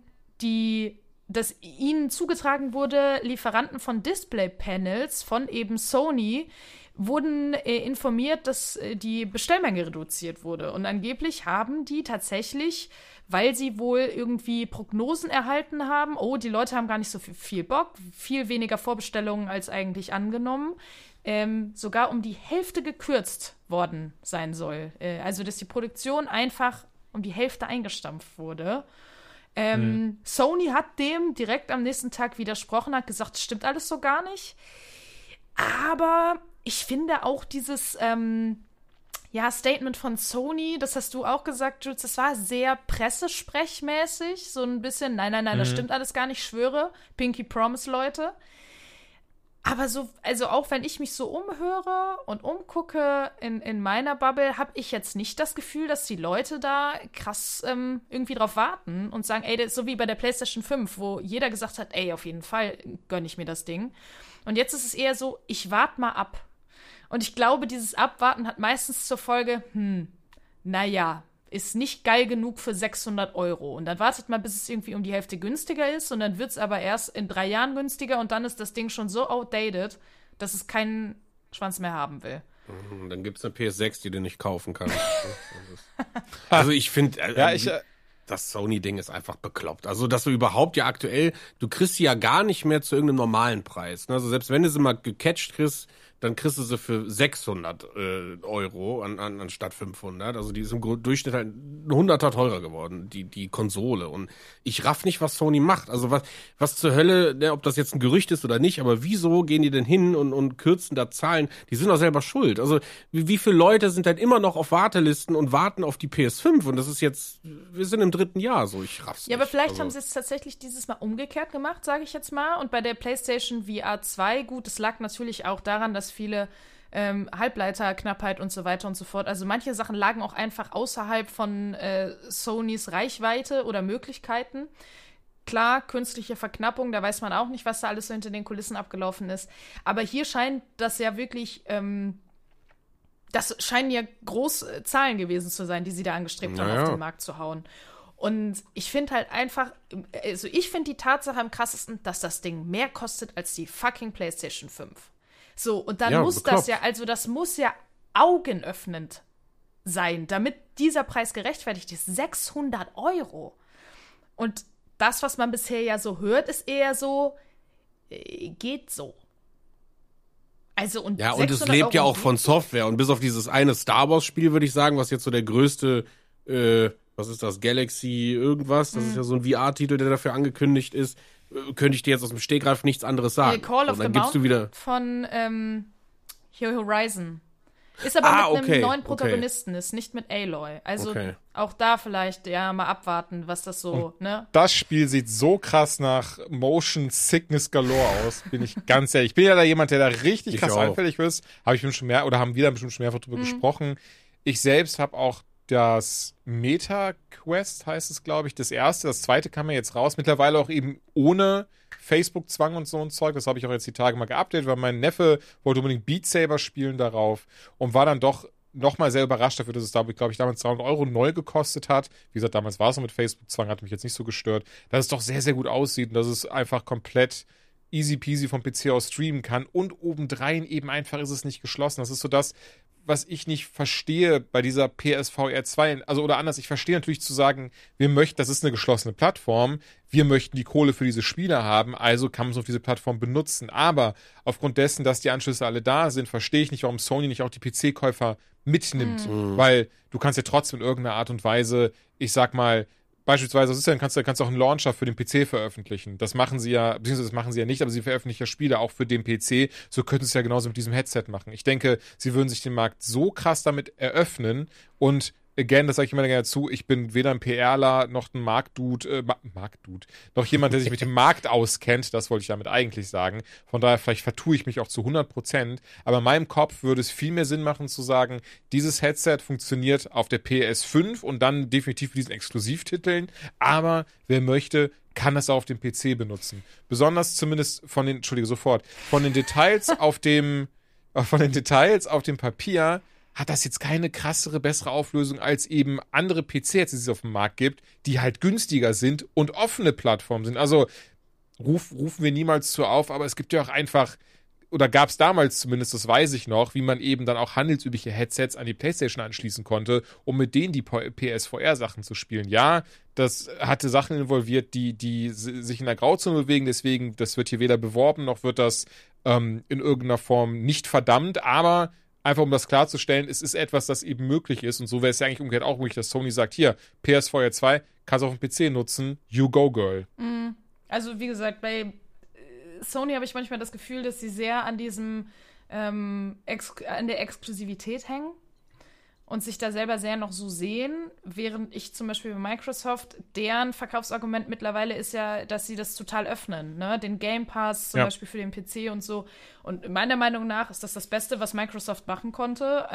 Das hat so viele Leute, also selbst ich besitze ja einen Game Pass. Ich vergesse immer wieder, dass ich ihn habe für den PC, bis ich dann jeden Monat immer die Rechnung bekomme und so, stimmt, da ist ja was. Und dann vergesse ich es wieder, bis halt die 9,99 €, glaube ich, abgebucht werden. Aber das ist so ein geiles Teil, haben wir schon mehrfach drüber gesprochen im Podcast. Und bei Sony denkt man sich ja eigentlich, die müssten jetzt mal mitziehen. So, eigentlich müsstet ihr doch. Aber Sony ist so, nee. Wir bleiben exklusiv. Und ich habe das Gefühl, dass sie das irgendwie auf Biegen und Brechen versuchen, exklusiv zu halten. Weil alles, was exklusiv ist, ist ja besser und teurer und edler und keine Ahnung, ich weiß es nicht. Aber es wird jetzt zumindest verkaufszahntechnisch recht gegeben. God of War Ragnarok hat sich über 11 Millionen Mal verkauft. Also das Ding ist aber auch wirklich ein Masterpiece. Ja, auf jeden Fall. Aber das ist ja trotzdem etwas, was ihnen ja ganz krass in ihrer Strategie recht gibt. Nee, total. Ja, total. Und warum total. sollten sie das dann nicht fahren? Aber das Ding ist, diese jetzt stell dir Route? mal vor, God of War Ragnarok wäre auch für den PC rausgekommen. Die hätten nicht weniger mit dem Spiel verdient, eher mehr. Im Gegenteil, deswegen kommt es ja noch raus, aber so können sie das ja dann wirklich auch, ich sag mal, zweimal abgreifen am Ende des Tages. Also ich gehöre zu den Suckern, die God of War für PS4 damals gespielt haben und sich das dann 2 Jahre später auch auf dem PC nochmal durchgespielt haben. Einfach, weil es so eine geile Story ist, so eine geile Geschichte ist. Ja, aber trotzdem, das wird wahrscheinlich, also weiß ich nicht, der Grund sein, warum sie die PSVR 2 jetzt nicht für den PC rausbringen. Weil das zu deren MO gehört. Nee, natürlich, klar. Eine News haben wir noch. Aber gut, ich bin gespannt, was daraus werden wird. Ja, eine News haben wir noch. Ich find's wild, dass wir irgendwie nur PlayStation-News haben irgendwie. Ich habe nämlich auch mal irgendwie geguckt, ich fand die Info ganz funny, weil wir das in einem Freundeskreis irgendwie mit der Xbox relativ cool gelöst bekommen haben, aber mit der PlayStation 5 war immer so ein Gräuel, Discord ans Laufen zu kriegen. Das hat irgendwie nie so funktioniert und jetzt kommt anscheinend im nächsten Beta-Firmware-Update, Beta in Klammern, weil es nicht das nächste große Ding sein wird, wird zum ersten Mal die Möglichkeit geben, nativ Discord-Sprachchat auf der PlayStation 5 mit dem Headset nutzen zu können. Da braucht man aktuell immer noch, glaube ich, ein Handy für und muss sich einmal verifizieren und das Gerät dann als verifiziertes Discord-Gerät, verknüpfen und dann sollte das gehen. Getestet werden konnte ich das noch nicht, weil das ist, wie gesagt, erst nur eine Ankündigung. Aber es bleibt auf jeden Fall spannend, weil ich weiß, dass ganz viele PlayStation-Leute, gerade was so Call of Duty-Kisten angeht, weil das ist ja so komplett Crossplay auf allen Geräten und PC und PlayStation ist da leider noch um Welten schlechter als Xbox, weil da hast du die Möglichkeit über Discord oder eben auch Xbox Party, was auf dem PC genauso gut wie auf der Xbox funktioniert. Aber die PlayStation, da guckst du eben aus der Röhre und ich weiß, wir haben einen Kumpel, der kommt da teilweise mit einem Telefonanruf irgendwie mit rein. Das ist halt nicht so geil. Deswegen spannend. Also ist auch eine Sache, wo ich auch persönlich Bock drauf habe und mich freue, wenn das dann irgendwann nativ mal vielleicht drin wäre. Weil es eigentlich eine coole Plattform ist und Discord ja sowieso eigentlich ganz, ganz cool ist, was so Sprachkisten angeht. Ja, das war's. Eine kurze, knackige Nefs. Ja, das ist... Aber sowas allgemein schön. Ich hoffe insgesamt, dass immer mehr Programme, aber auch Plattformen geöffnet werden und zueinander finden. Weil sind wir ehrlich, so dieses ganz krasse Exklusivität, die ist halt überholt heutzutage. Ja, voll. Also bin ich bei dir. Bin ich da. Ich finde nur bei dem Crossplay-Gedanken muss man trotzdem dann technisch drauf achten, dass es für alle irgendwie gleich läuft und keiner da irgendwie Nachteile hat. Ne? Also zum Beispiel, man könnte sich jetzt nicht vorstellen, dass Warzone oder so auf der Switch zeitgleich läuft, weil wahrscheinlich die Leistung und die Frames nein, aber das sind halt so Sachen. Ich habe probiert, Apex Legends auf Switch im Crossplay zu spielen. Ja. Es war die schlimmste Erfahrung aller Zeiten. Ja. Also bin ich bei dir. Das meine ich halt, ja, genau.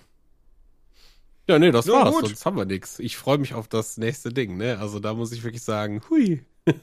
Ja, fang super gerne an. Die Rede ist nämlich von der Erstreview dieser Folge Dead Space. Ja, Dead Space war, also ich muss sagen, God of War, ne, das habe ich auch jetzt über die Weihnachtsfeiertage fertig gemacht, so, das war auch auf jeden Fall ein Riesenbrett und total geil, aber Dead Space, das hätte ich nicht erwartet und ich glaube, deswegen ist es so gut gewesen. Ich habe früher, ich weiß nicht, ob ich es irgendwann mal durchgespielt habe, ich konnte mich zumindest ab einer gewissen Zeit gar nicht mehr daran erinnern, was so die Story angegangen ist, deswegen war das auch relativ fresh für mich ab einer gewissen Zeit, ich glaube so ab 4-5 Stunden oder so, ziemlich genau ab der Hälfte. Aber ja, wie gesagt, grundsätzlich, das Spiel ist 15 Jahre, glaube ich, her, ne? Irgendwie, ich habe es nicht so ganz im Kopf, aber ich meine, es 2008 müsste, ach so, ja, doch, Entschuldigung, 15 Jahre, ja. Boah, guck dir das an. Ja, 15 Jahre her gewesen, kam das erste Dead Space raus und es war damals schon ein sehr, sehr gutes Spiel. Das muss man sagen. Um das schön zusammenzufassen, das ist der beste Survival-Horror-Shooter, den Capcom nie gemacht hat. Das fand ich ein sehr, sehr schöner Satz. Und so ähnlich war es auch damals. Also es war halt es kam ja auch irgendwie so um die Zeit raus, wo Alien Isolation drin war und Dead Space hat aber irgendwie ein bisschen mehr Action gehabt und das war einfach ein geiles Horrorspiel. Um mal kurz so ein bisschen die Story grob anzureißen. Man fliegt durch den Weltraum und kriegt einen Funkspruch und geht dem Ganzen auf den Grund und kommt dann an ein Raumschiff. Ich weiß gar nicht, was es jetzt für ein Raumschiff war, ob das irgendwie ein Transporter war für Gefangene. Die Ishimura. Ja, die Ishimura ist schon klar, aber was macht Nein, die? das war kein Gefangenentransporter. Nee, das war einfach das war ein Mining-Schiff. Ja, genau, ein Mining-Schiff, genau. Explorer, genau. Und da geht man quasi drauf und dann bricht auch schon die Hölle los und alles andere wäre irgendwie jetzt großartiger Spoiler. Es ist halt eine relativ simpel gehaltene, jetzt nicht Alien-Lore, aber ne, man geht auf ein Schiff, irgendwas passiert und auf einmal bricht halt die Hölle los und man findet sich ganz schnell zurecht mit irgendwie einer Handvoll Waffen, Munitionsknappheit und läuft eben durch Gänge, muss Rätsel lösen und eben dieses typische Resident Evil Gameplay einfach zu sagen, hey, wo muss ich hin, wo muss ich lang? Überall habe ich halt Gegner, die dann auch ein bisschen knackiger sind.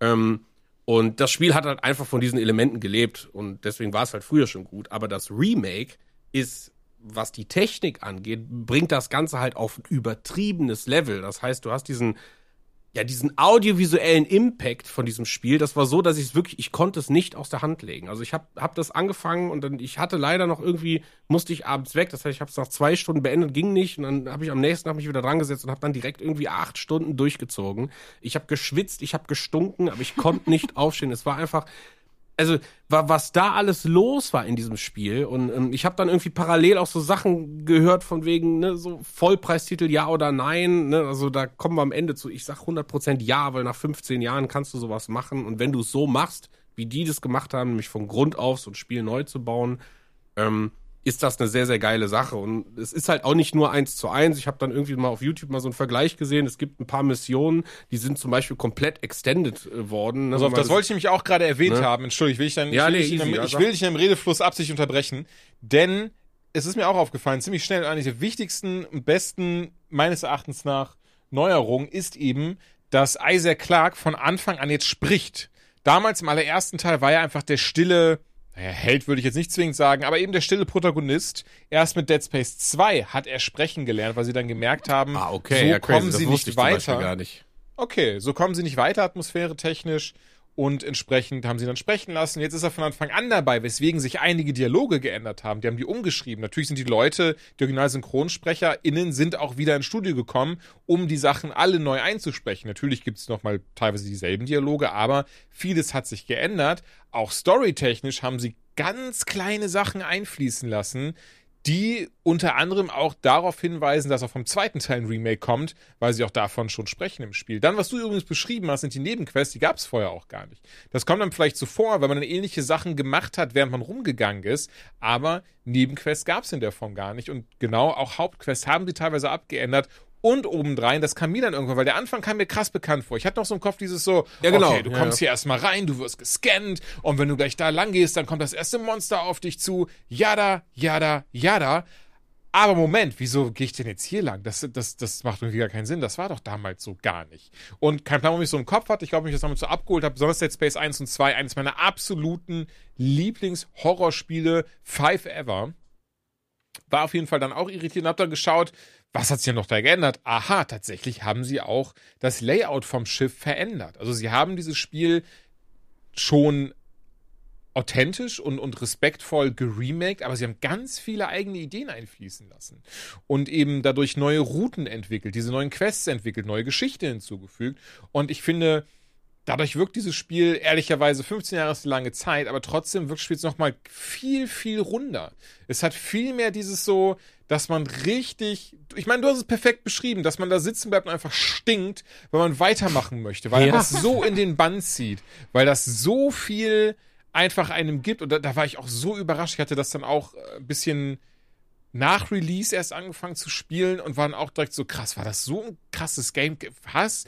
Also das ist schon so der neuen Resident Evil Teile dieses Level hat und da wirst du schon auch drauf zu sprechen kommen, aber holy shit, das Audio in diesem Spiel und ich weiß, zuletzt haben wir über, glaube ich, God of War das schon gesagt, wie krass da das Audio ist und davor war noch irgendein Game, wo das Sounddesign der Oberhammer ist. Das war auch sehr, okay, sehr ja, gut. stimmt, Last of Us Remake war auch der Hammer, aber das Ding hat ja hier, ich glaube 3D-Audio, bla bla bla wird es genannt, so ganz fancy, heißt im Wesentlichen, wenn man ein Surround-Set hat und dann da sitzt und plötzlich hörst du von hinten so ein und von vorne ein Knacksen oder sowas. Also man fühlt sich, als sei man in der Ishimura drinne. Und das ist bei so einem Spiel, wo die Atmosphäre sowieso schon so dicht ist, dass man so den Anus so richtig schön zusammenklenscht, ist das einfach das absolute i-Tüpfelchen. Ja. Und also, wie gesagt, rein technisch, wir haben uns da ja mal irgendwie vorgestern, glaube ich, da hier mal so ein paar Sachen da hin und her geschickt, was uns irgendwie aufgefallen ist und was andere auch gesehen haben, was irgendwie beeindruckend ist. Also, ne, man schaut das Ding, also ich sag mal, ich habe es jetzt auf dem PC gespielt, habe das komplett hochgeschraubt und mit DLSS ging das butterweich in allen höchsten Einstellungen irgendwie noch über die Bühne.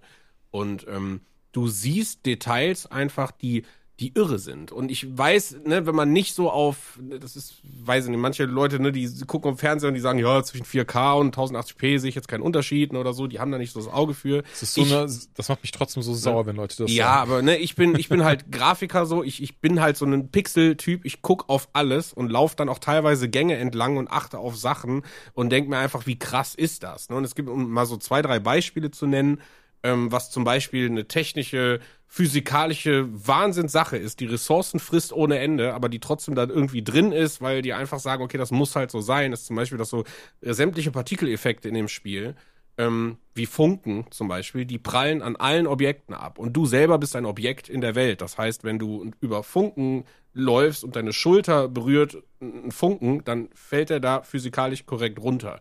Das fällt wahrscheinlich 95% aller Videospieler nicht auf, aber da merkt man einfach, dass die Technik von dem Ding bahnbrechend ist. Also wirklich bahnbrechend. Das ist wahrscheinlich von der Grafik her, wenn man jetzt auf reine Ästhetik angeht und sagt so, okay, was kann man irgendwie an Grafikbrettern gerade auf dem PC ballern, wüsste ich nicht, was dieses Jahr angekündigt ist, was da dran kommt. Also wirklich nicht, weil das ist insane. Das ist wirklich verrückt. Und hinzu kommt halt dieser Ton, der halt zum einen auf der Kopfhörerebene, man hat mehrere Möglichkeiten mit dem Kopfhörer zu sagen, du kannst dieses 3D Windows Atmos, dann gibt's noch so eine andere App, die das macht. Du kannst aber auch den reinen Stereo-Modus, der ist schon so viel besser als manch anderes da drin, was bekloppt ist. Und ich kann mir das gar nicht ausmalen, wie sich das, wenn ich das unten da irgendwie an meinem wirklichen Setup mache. Ich glaube, du würdest dich einscheißen, weil aus jedem Lautsprecher einfach irgendein Fleuchen, ein Zirren, ein Echo, ne? Wir sind auf einer Raumstation, alles ist so ein bisschen feucht, dreckig, Blut, Metall, viele Echos, viel Hall und du bist permanent in dieser erdrückenden Atmosphäre, ne? Tür geht auf und das BAM, das erschreckt dich einfach und dann gehst, ne? Also du hast Audio in dem Spiel drin, was versetzt auf dich zukommt, je weiter du dich um ein Objekt rum. Das heißt, du kannst hören, ist die Tür links oder rechts 100 Meter vor dir, was bekloppt ist. Also das muss man einfach so erwähnen. Gerade so ihre Liste der Spieler, die sie niemals spielen wird. Ne? Nein, aber dazu kann ich aber noch eine Sache sagen, weil ich habe nämlich New Game Plus dann nochmal angefangen, weil ich einfach nicht wie sagt man, nicht aufhören konnte. Und das Spiel bietet dir einen Story-Schwierigkeitsmodus, wo ich natürlich immer schauen mag, ist das denn wirklich so? Weil Story bedeutet, könnte ich das jetzt meiner Frau geben? Und ne, was war das letzte, was wir da gemacht haben? So Quarry, wo du gesagt hast, okay, du möchtest den einfachsten Schwierigkeitsgrad spielen, dann lief einfach nur ein Film ab. Du konntest 2 Stunden lang den Controller nicht benutzen, dann sag ich, okay, so einfach muss jetzt auch nicht sein. Ne, ist irgendwie ein bisschen Quatsch und hab da halt mal diesen sehr, sehr einfachen Story-Modus gespielt und das Spiel schafft es, dir den Spielspaß zu lassen. Das bedeutet, du musst ballern. Du hast aber Dinge eingebaut, also ich fand das total schön. Es ist halt nicht so gemacht, dass du sagst, jetzt sind da gar keine Gegner oder jeder Gegner fällt um oder du kannst halt auch nicht sterben, sondern es ist halt so, alle, weiß ich nicht, 10 Sekunden nach einem Monstertod füllt sich deine Heilung einfach wieder. Ne? So, das heißt, du musst dich gar nicht mit Medipacks auseinandersetzen oder du hast einfach grundsätzlich ein bisschen mehr Munition drin, was das Spiel halt viel, viel einfacher macht. Das heißt, du kannst dich in vollem Spaße auf diese Atmo einlassen und kannst dieses Raumschiff erkundigen, ohne das, was ich sage, was jetzt so, wenn du auf mittlerem Schwierigkeitsgrad oder höher spielst, dass du sagst so, jede Ecke, um die ich gehen kann, das kann mein Ende sein, wenn ich da schon wieder panisch irgendwie dreimal in die Luft schieße, weil ich mich so erschrocken habe und dann wieder keine Muni mehr habe. Das finde ich großartig, weil das, ne, ich sag mal, für Leute, die Horrorspiele mögen, aber immer so diesen, ne, so auch so ein Resi, so Rätsel oder so, und ich kann verstehen, dass so ein Einstieg da schwierig ist, und das macht das sehr, sehr schön. Also da muss ich wirklich sagen, das ist echt ein sehr, sehr cooler Modus, weil er eben nicht komplett reduziert ist, dir viel Freiraum lässt, Bosskämpfe sind, wie sie sind, das ist genau das Gleiche, du musst auch genau irgendwie oft treffen, so, du kriegst einfach nur weniger Schaden. Und, was ich aber auch noch ganz kurz erwähnt haben möchte, Entschuldigung, bevor wir das auch vergessen, weil das ist etwas, was mich immer sehr interessiert, wie so eine Story aufgebaut ist. Und ich finde, das macht das Game sehr, sehr gut mit Protagonist Isaac Clarke, der eigentlich nur da ist, um seine Freundin Nicole zu retten. Und es wird so schön weitererzählt, die ganze Story, indem du Audiologs findest, Textlogs, du quatschst mit irgendwelchen Leuten über Funk. Und das ist etwas, was auch im Remake erst in der Form der Fall ist, weil das ja auch zum Glück, da haben wir schon oft drüber gesprochen, dieser Trend dahin geht, dass sehr viel Zwischenstory einfach mal so erzählt wird, während man zockt und eben nicht dieses klassische mit Cutscene und dieses und jenes. Wie gesagt, Paradebeispiele waren dafür wirklich God of War, Ragnarok beispielsweise. Und das ist hier eben auch der Fall. Nicht ganz so krass, ehrlicherweise, aber das macht es wirklich sehr, sehr toll. Und ich finde auch, die Geschichte ist sehr spannend gehalten und lädt trotzdem dazu ein, so was ist hier eigentlich passiert auf dieser Raumstation? Warum sind aus diesen Menschen diese Monster geworden? Und auch deswegen möchte ich behaupten, einfach ja doch, weißt du was, ganz ehrlich, dieses Remake ist eines der besten Horrorspiele aller Zeiten. Ja, würde ich auch so unterschreiben. Also es hat mich wirklich gecatcht. Ich habe es direkt verglichen mit dem Remake von Resident Evil 2. Da hatte ich ähnliche Vibes. Danach mit denen zum Beispiel gar nicht. Also 2 ist bei mir nach wie vor so das Beste von denen, die jetzt rauskamen. Ich bin mal gespannt, wie 4 dieses Jahr wird. Das kommt ja irgendwie raus, ne? Resident Evil 4 Remake. Mal gucken. Und ja, ich hatte halt genau diese Vibes, aber ich sag dir, wenn die jetzt Dead Space 2 in dem Ding ankündigen, also ich bin komplett drin, ich bin komplett in love, so, ich finde das Design abgefahren, also der Helm und alles, wie das alles aussieht, boah, irre. Also komplette Empfehlung, ist ein Vollpreistitel, da gibt's auch gar keine Diskussion. Wie gesagt, sie haben ja quasi sich die Blaupause genommen, es aber trotzdem von Grund auf neu entwickelt. Von daher ist es auch so, sehe ich jetzt gar keinen Diskussionsbedarf zu sagen, doch, ob das jetzt ein Vollpreistitel sein sollte oder nicht. 2 Sachen dazu noch. Gibt ein alternatives Ende nach New Game Plus, das wohl noch mehr Hinweis auf ein etwaiges Remake gibt. Was da genau, ich weiß es gar nicht. Ich bin gerade tatsächlich jetzt gestern durchgespielt, das Hauptding, und ich spiele auf der PS5. Und da spiele ich mit dem Performance-Modus, ehrlicherweise der Qualitätsmodus, da habe ich mal reingeschaut, war sich sehr überrascht, weil der ist so zwischen 20 bis 30 Frames, sieht zwar sehr geil aus, aber heutzutage, bin ich ehrlich, kann ich mir nicht mehr geben. Also es mag vielleicht versnobbt klingen, oder es mag vielleicht manche nicht nachvollziehen können, aber ich finde das richtig schwierig. Ich brauche mindestens 60 Frames pro Sekunde, damit das richtig schön flüssig aussieht, sich auch besser spielt übrigens. Und der Performance-Modus, der ist echt gut. Der hat ab und an das Problem, dass das ein bisschen krisselig aussieht, aber eigentlich durch die Bank weg sieht das sehr, sehr gut aus, und fand das auch sehr, sehr cool, wie du schon gesagt hast. Also alleine, dass da einfach die fucking Funken zum Beispiel, die runterkommen, so ein Isaac abprallen an seiner Rüstung, das sieht so gut aus. Also ja, durch die Bank weg, Prädikat besonders wertvoll von uns, und Dead Space bekommt daher eine ganz dicke Empfehlung. Ob das nächste Spiel das genauso macht, weiß ich da bin nicht. ich echt gespannt, weil ich habe halt wirklich genau dieses 50-50 gehört. Die einen sagen, geilstes Spiel aller Zeiten, und die anderen sagen, ach du Leben. Und ich bin wirklich sehr gespannt, was Joanna sagen wird. Schön, ich freue mich. Also, let's go mit Forspoken. Ich bin noch nicht ganz durch, ich habe aber sehr viel gespielt. Also ich denke, ich bin so bei 3/4. Ich bin, glaube ich, es dauert nicht mehr lang, bis das Spiel sich dem Ende geneigt hat. Und bei mir war das so, es hat immer ein paar Sachen gut gemacht und dafür dann aber 2 Sachen schlecht. Ich nehme jetzt mal ein Beispiel. Um ganz kurz abzureißen, worum es geht. Es geht um die New Yorkerin, jung, ich glaube, die ist 21, Frey Holland, die übrigens als Kind ausgesetzt wurde am Holland-Tunnel. Deswegen heißt sie Frey Holland. I guess, okay. Und Makes sense, yo. Ja, total. Und sie ist eine Person of Color, also sie ist schwarz. Das finde ich mega. Ich mag das super gerne, wenn Spiele einfach nicht den typischen weißen männlichen Protagonisten haben, finde ich immer mega cool. Das Problem an dem Spiel ist nur, dass dieser Charakter unfassbar aus der Klischeekiste kommt. Also wir lernen sie kennen, wie sie im Gerichtssaal ist, weil sie halt mal wieder geklaut hat, weil sie sich mit Gangs einlässt. Übrigens, die meisten von den Mädchen aus dieser Gang sind natürlich auch schwarz. Wie sie in so einer verlodderten Wohnung irgendwo in New York lebt und eigentlich nicht so richtig mit ihrem Leben was anzufangen weiß. Und sie ist super zickig. Sie ist aggressiv. Also sie ist so einmal das Klischee.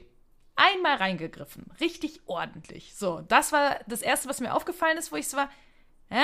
Und das ist eins mit meiner größten Probleme an dem Spiel. Ich bin jetzt, keine Ahnung, 15 Stunden drin oder so. Und ich dachte mir am Anfang, ey, gib dem Spiel Zeit. Weil oft ist es ja so, oder man kann das ja auch nutzen und sagen, ey, hier, das ist das Klischee, aber sie entwickelt sich. Weißt du, sie ist ein missverstandener Mensch, der sehr viel Scheiße durchgemacht hat, ne, Waise, durch 1000 Foster-Care-Homes und nie Liebe erfahren, easy peasy. Das Problem ist, wie gesagt, ich bin jetzt 15 Stunden drin, kurz vor Ende, und ich finde die immer noch unfassbar scheiße. Die ist einfach so, ich glaube, ich hatte das noch nie, dass ich einen Hauptcharakter so unfassbar unsympathisch fand. Ich habe heute erst wieder gespielt und es war wirklich so, ich saß da, ich finde, das Spiel fängt an, weil das Ding ist, sie wird halt sie findet halt so einen Armreif und wird mit diesem Armreif in eine andere Welt gezogen, Athia, so eine Fantasiewelt. Und da ist die Kacke am Dampfen, weil irgendwie wie so eine, ja, ich nenne es jetzt mal Seuche, die Welt befallen hat und alle Menschen sterben eben, wenn sie in diesen Dampf, in diesen Nebel kommen. Nur wir nicht, klar. Und es gibt halt nur noch eine Stadt, in der Menschen leben können, weil sie sonst eben zu Monstern werden oder sterben, wenn sie in diesen Nebel kommen. Und Frey kommt dann halt in diese Stadt und klar, die Menschen sind erstmal so, who the fuck are you und warum stirbst du nicht vom Nebel? Irgendwas ist mit dir, du bist böse, böse, böse. Aber es gibt super viele Menschen, die sie auch ganz herzlich aufnehmen. Und trotzdem, nach 15 Stunden ist sie immer noch so, ich hasse diese Stadt, ich will hier weg, ich hasse euch alle, ich bin euch überhaupt nichts schuldig, weil sie nämlich die einzige Person ist, die scheinbar diese 4 Tantas heißen die, 4 Zauberinnen, Magierinnen, die eigentlich quasi diese Welt ja beherrscht haben und für Frieden gesorgt haben, die sind irgendwann batshit crazy geworden und unterjochen die Leute und bringen die um und so. Und sie ist dann so, ja gut, dann gehe ich zur ersten Tante, macht er den Chaos und so weiter und so fort. Und die ganze Zeit, also ich kenne keine Person, die so narzisstisch ist. Das ist insane. Ich versuche nicht zu viel zu spoilern, aber zum Beispiel stirbt eine Person, und einer der wenigen NPCs, mit denen man mehr als 2-mal im Spiel redet, ist sehr traurig darüber, dass diese ihr sehr wichtige Person verstorben ist. Und Frey ist so, ja, aber und sie sagt so, hey, du musst uns helfen und es ist auch nicht schlimm, um Hilfe zu bitten. Du bist die einzige Person, die unsere Welt retten kann. Wir können nicht, wir würden gerne, wir können aber nicht. Und sie sagt, aber das ist nicht mein Zuhause und außerdem, als Kind hatte ich nie eine Mutter und ich bin nie in Clubs gegangen und hatte Freunde und deswegen geht's mir viel schlechter als dir. Und ich saß da und war so, bruh. The fuck. Und so geht das ganze Spiel. Dieser Armreif, den sie am Arm trägt, der redet halt mit ihr. Es ist quasi so hey, du musst jetzt das machen, du musst jetzt das machen. Und legit, sie kommt in diese Welt und weiß nicht, wie bin ich hier gelandet, wo bin ich hier? Und er ist ganz nett zu ihr und sagt, hallo, du bist nicht mehr in deiner Welt, du bist hier in Athia, das ist das und das und das. Und sie sagt, shut the fuck up. Wer bist du, du Hurensohn? Und auch nach 15 Stunden noch ist sie den nur am Beleidigen und sagt immer, halt dein Maul. Und ich denke so, Bruder, der versucht dir die ganze Zeit nur zu helfen. Sei doch mal dankbar. Und es ist so schlimm. Ich glaube, jedes zweite Wort von ihr ist fuck. Shut the fuck up. Fuck this shit. This fucking sucks. Also, ich finde es sehr cool, dass sie so ein bisschen diesen New Yorker Slang drauf haben soll. Aber es ist ein bisschen übertrieben, ehrlicherweise. Also, schwierig. Ganz schwierig. Dazu habe ich auch ein sehr spannendes Video gesehen. Also gar nicht im Sinne von, dass das zerrissen hat oder pipapo, sondern es hatte sich mit dem Dialog in dem Spiel auseinandergesetzt. Es tut mir so leid, das war auch tatsächlich jetzt kein krass großer YouTuber oder so. Es hatte mir YouTube reingespült und ich weiß nicht, kennt ihr das, dass ihr dann manchmal ab und an auch einfach so euch dann, einfach nur weil euch das Thema interessiert, euch das anschaut, ohne dass ihr dann die Person kennt, die das produziert. Ich kann super gerne mal nachschauen, dass dann auch gerne die Shownotes, in die Beschreibung packen, wenn ich dran denke. Und zwar wurde dann nämlich das verglichen mit einer Szene aus, ich weiß nicht, ob es Sopranos war oder Goodfellas oder so. Beides nicht gesehen. Es ist auch kein krasser Spoiler, aber in der Szene geht es darum, dass wohl 2 Polizisten eine Leiche entdecken und das untersuchen müssen, diesen Tatort, und immer halt verschiedene Arten von Fuck sagen. Und dadurch aber wirklich quasi eine ganze Konversation führen und wie gut das eben in dieser Szene funktioniert, weil eben jedes Fuck eine Bedeutung hat. Ne, von diesem so, Fuck und so weiter und so fort. Während dann aber eben dann, genau, lustigerweise, was du gesagt hast, eben Forspoken dann eine Szene gezeigt wird, wo immer nur so, fuck this shit, motherfucker, fuck. Und man war und eben auch genau darum ging dieses so, ja, sie flucht sehr viel und damit soll wahrscheinlich dieser New Yorker Spirit rübergebracht werden, aber ehrlicherweise entspricht das gar nicht der Realität, also so funktioniert das nicht. Natürlich und nicht. Es ist auch komplett inauthentisch. Es ist einfach. Klischee. Es ist ich stimme dir komplett zu, ich sag's nur. Und deswegen fand ich das aber so spannend, dass wir stimmen uns gegenseitig zu. Weswegen ich das so spannend fand, dass es eben dann dieses Video mir reingespielt wurde und ne, dass eben, ja, halt sehr vielen Menschen aufgefallen ist, dass es anscheinend sehr inauthentisch geschrieben wurde. Ja, das Ding ist, das ist leider komplett auch symptomatisch für dieses ganze Spiel. Es gibt keine wirkliche Charakterentwicklung bei irgendwem. Also das muss man wirklich sagen, du lernst am Anfang, das ist jetzt kein Major Spoiler, das passiert in den ersten 1 bis 2 Stunden, je nachdem, wie schnell man spielt. Du lernst ein kleines Mädchen kennen und dieses kleine Mädchen soll sie wahrscheinlich, wenn ich mir jetzt überlege, was haben die Schreiber sich dabei gedacht, soll Frey wahrscheinlich an sich selber erinnern. Das ist ein kleines Mädchen, das eben in dieser Stadt lebt. Sie ist relativ arm und sie versucht, Frey zu beklauen, um sich halt was zu essen zu kaufen. Und dieses Mädchen ist zufällig auch schwarz. Und ist ja an sich auch ganz cool, sozusagen, hey, du triffst dich als kleines Kind wieder und daran wächst du, ne, und entwickelst dich weiter. Sowas könnte super gut funktionieren. Das Problem ist nur, dass du mit diesem Mädchen legit 4 Sätze wechselst und nicht mal richtig diepe Sätze, ehrlicherweise. Und dann, die Umstände muss ich ja nicht sagen, aber stirbt dieses Mädchen. So, auch nicht auf besonders krass tragische Weise, dass du dabei bist und alles ist so, ja, sie stirbt einfach bei einem Angriff auf die Stadt. Und das ist natürlich super schade, aber hatten wir als Spieler überhaupt keine Zeit bisher, so eine richtige Verbindung zu diesem Kind aufzubauen, weil wir es halt, wie gesagt, 2-mal gesehen haben und nicht jetzt, hätten wir das jetzt irgendwie 7 Stunden lang, immer wenn du in die Stadt kommst, ist es so dein Main-NPC, mit dem du, ne, irgendwie interagierst, wäre das was vollkommen anderes gewesen. Aber sie stirbt dann und Frey ist und das macht halt dann gar keinen Sinn, so, du hast Olivia getötet, ich werde mich rächen. Und immer wieder, das ganze Spiel, kommt sie auf dieses Mädchen zu sprechen. Aber nicht auf eine gute Art und Weise, so dass man das Gefühl hat, okay, dieses Mädchen hat ihr was bedeutet, warum auch immer, denn du hast nur 2 Worte mit ihr gewechselt, sondern immer so Kai aus der Kiste mäßig. Ja, wir brauchen ja einen Grund, warum sie jetzt weitermacht oder warum sie das jetzt so aufregt. Nimm doch mal das kleine Mädchen. Und das ist halt so absurd.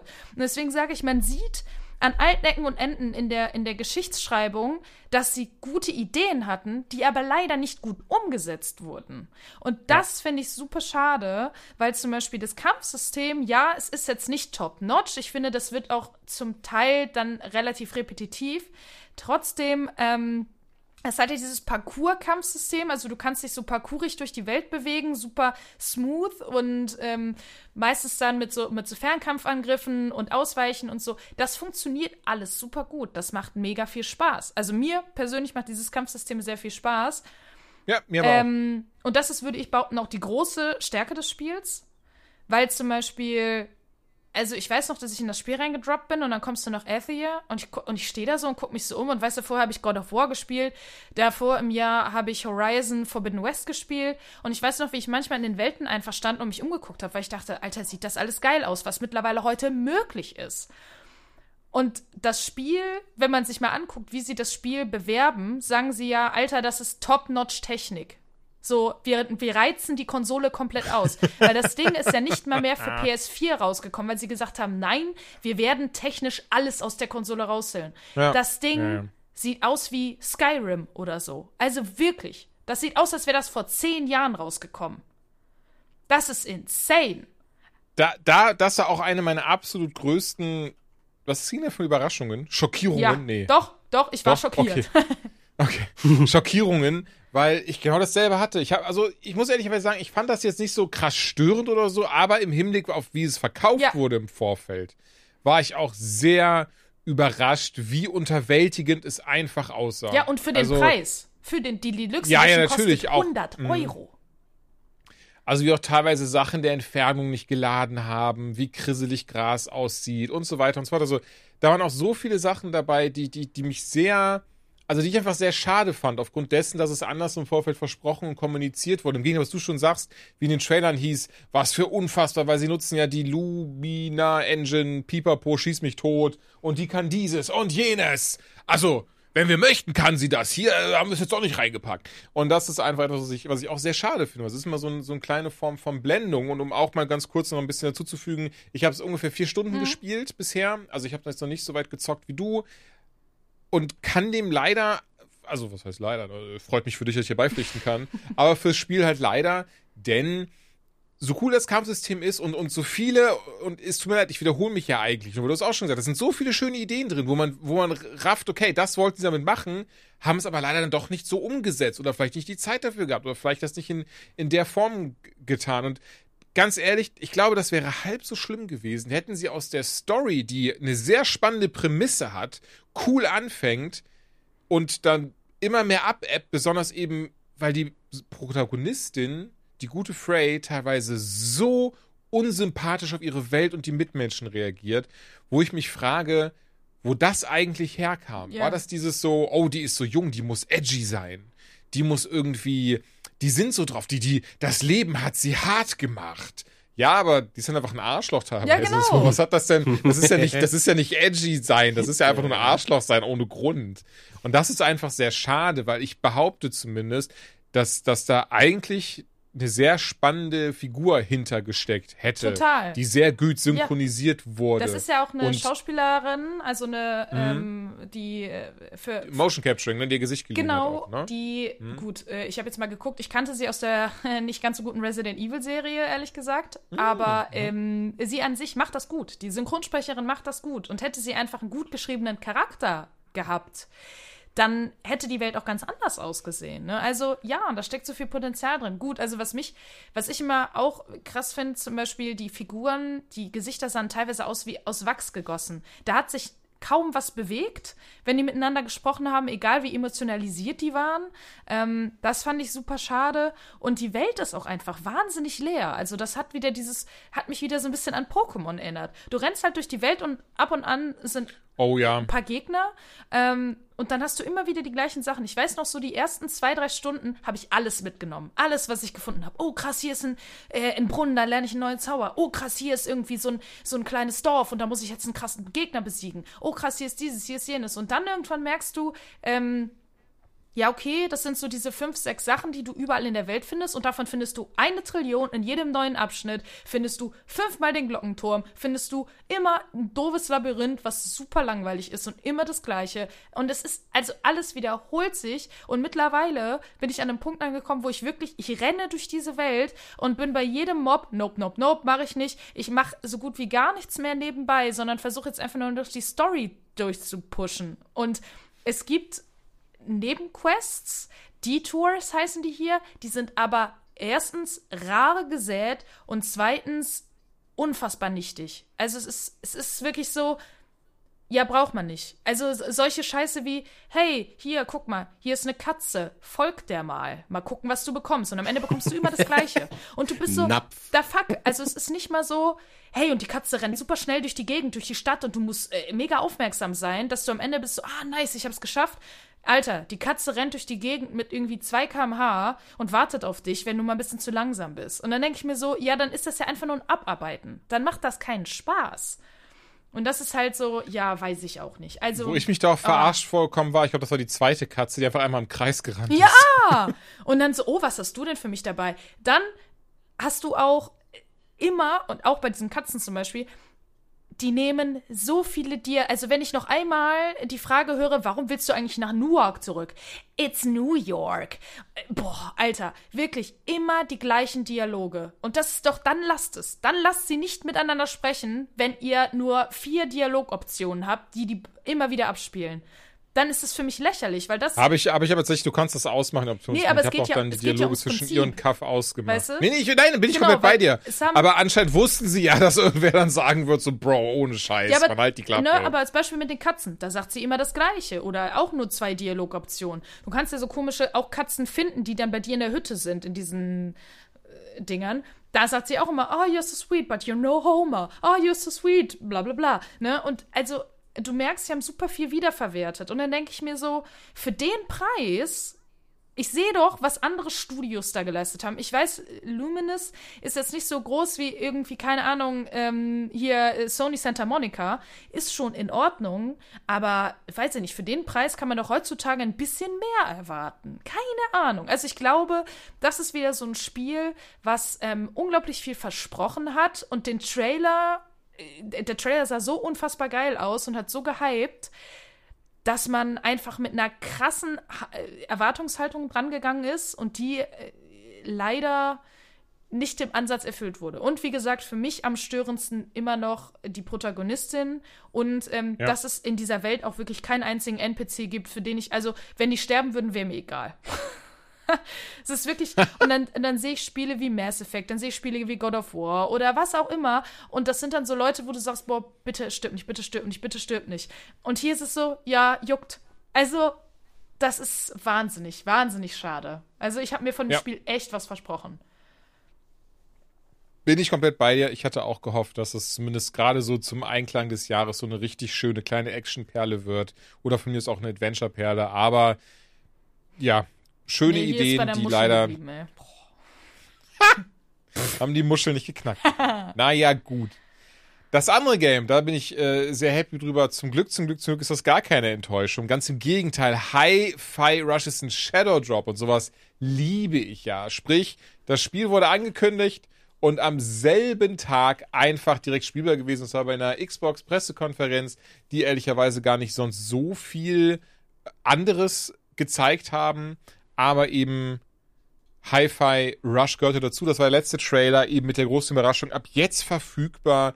Kurz und knapp geht es um den guten Chai, der in einer, ja, es wird als utopische, bunte Welt dargestellt, aber er eine Dystopie liebt, in der es auch darum geht, dass Menschen ihre Gliedmaßen durch bionischen Ersatz ersetzen.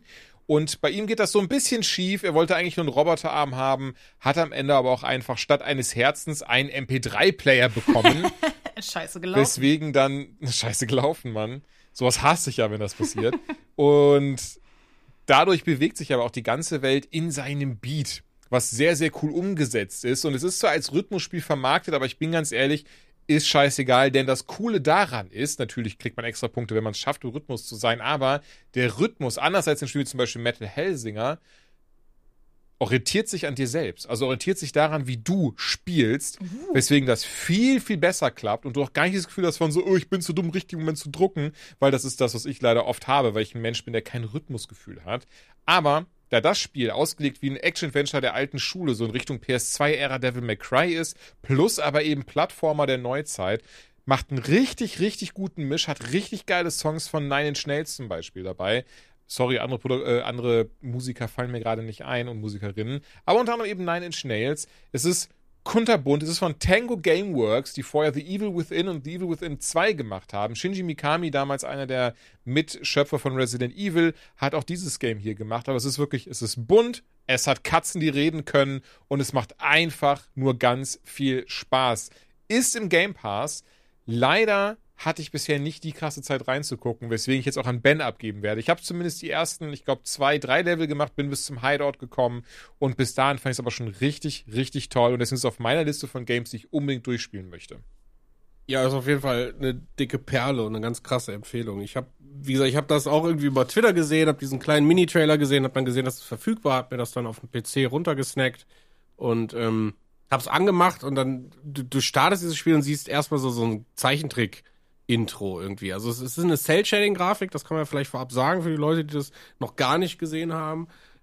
Aber diese Transition von diesem Zeichentrick in die spielbare 3D-Cell-Shading-Welt ist auch wieder, wo ich sage, also das habe ich vorher noch nie gesehen. Also da stinkt ein Borderlands aber hardcore gegen ab. So, das muss man wirklich sagen. So, es stinkt einfach gegen ab. Das sieht sowas von bekloppt aus. Du spielst in einem affenartigen 60 FPS-Tempo in feinster 4K-Auflösung durch, Jules hat schon gesagt, alles bewegt sich in einem Beat. Das heißt, im Hintergrund gehen Dinger hoch und runter. Jede Plattform, die sich von vorne nach hinten schiebt, die ist in einem Takt. Jede Combo, die du drückst, jeder Schlag, settet irgendwie den Beat und du bist einfach die ganze Zeit, es ist ein Kopfnickerspiel. Also sowas hatte ich auch irgendwie noch nie gehabt, dass du gesagt hast, so geil, ne? Du kannst dich da so durchkloppen und kannst so ein bisschen Mario-Plattformer hüpfen, so, aber du bist die ganze Zeit so mit dem Kopf am Nicken und du hast einfach Ich habe auch mit dem Fuß immer wieder mitgenommen, was richtig lustig ist, ja. Es ist wirklich großartig und ja, nach den ersten 3 Leveln kommst du quasi in deinen ersten Hideout rein und da siehst du dann, okay, du kannst aber hier und da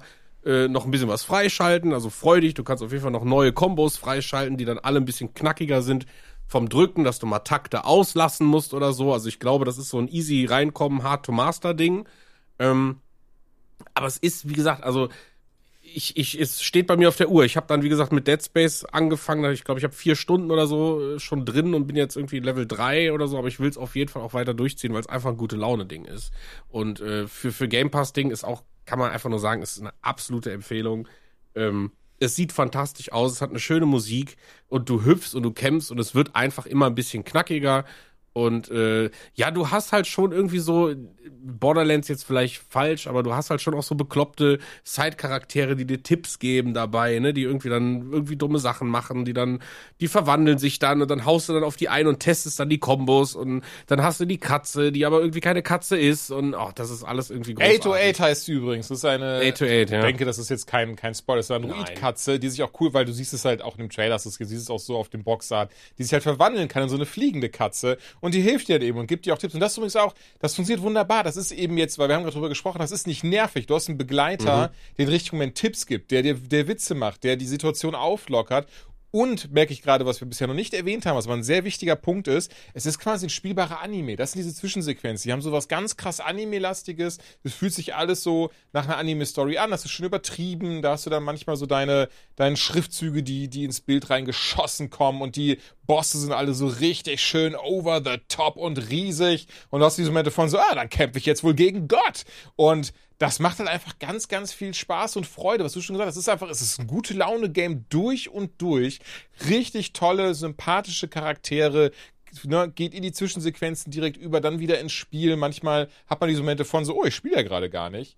Und das ist einfach richtig, richtig schön. Und ja, noch mal, genau, aber weil die Grafik so krass ist. Das ist so eher, du weißt, ja, manchmal dreht sich die Kamera und dann bist du in der Sequenz und es sieht halt genauso aus. Das ist wirklich irre.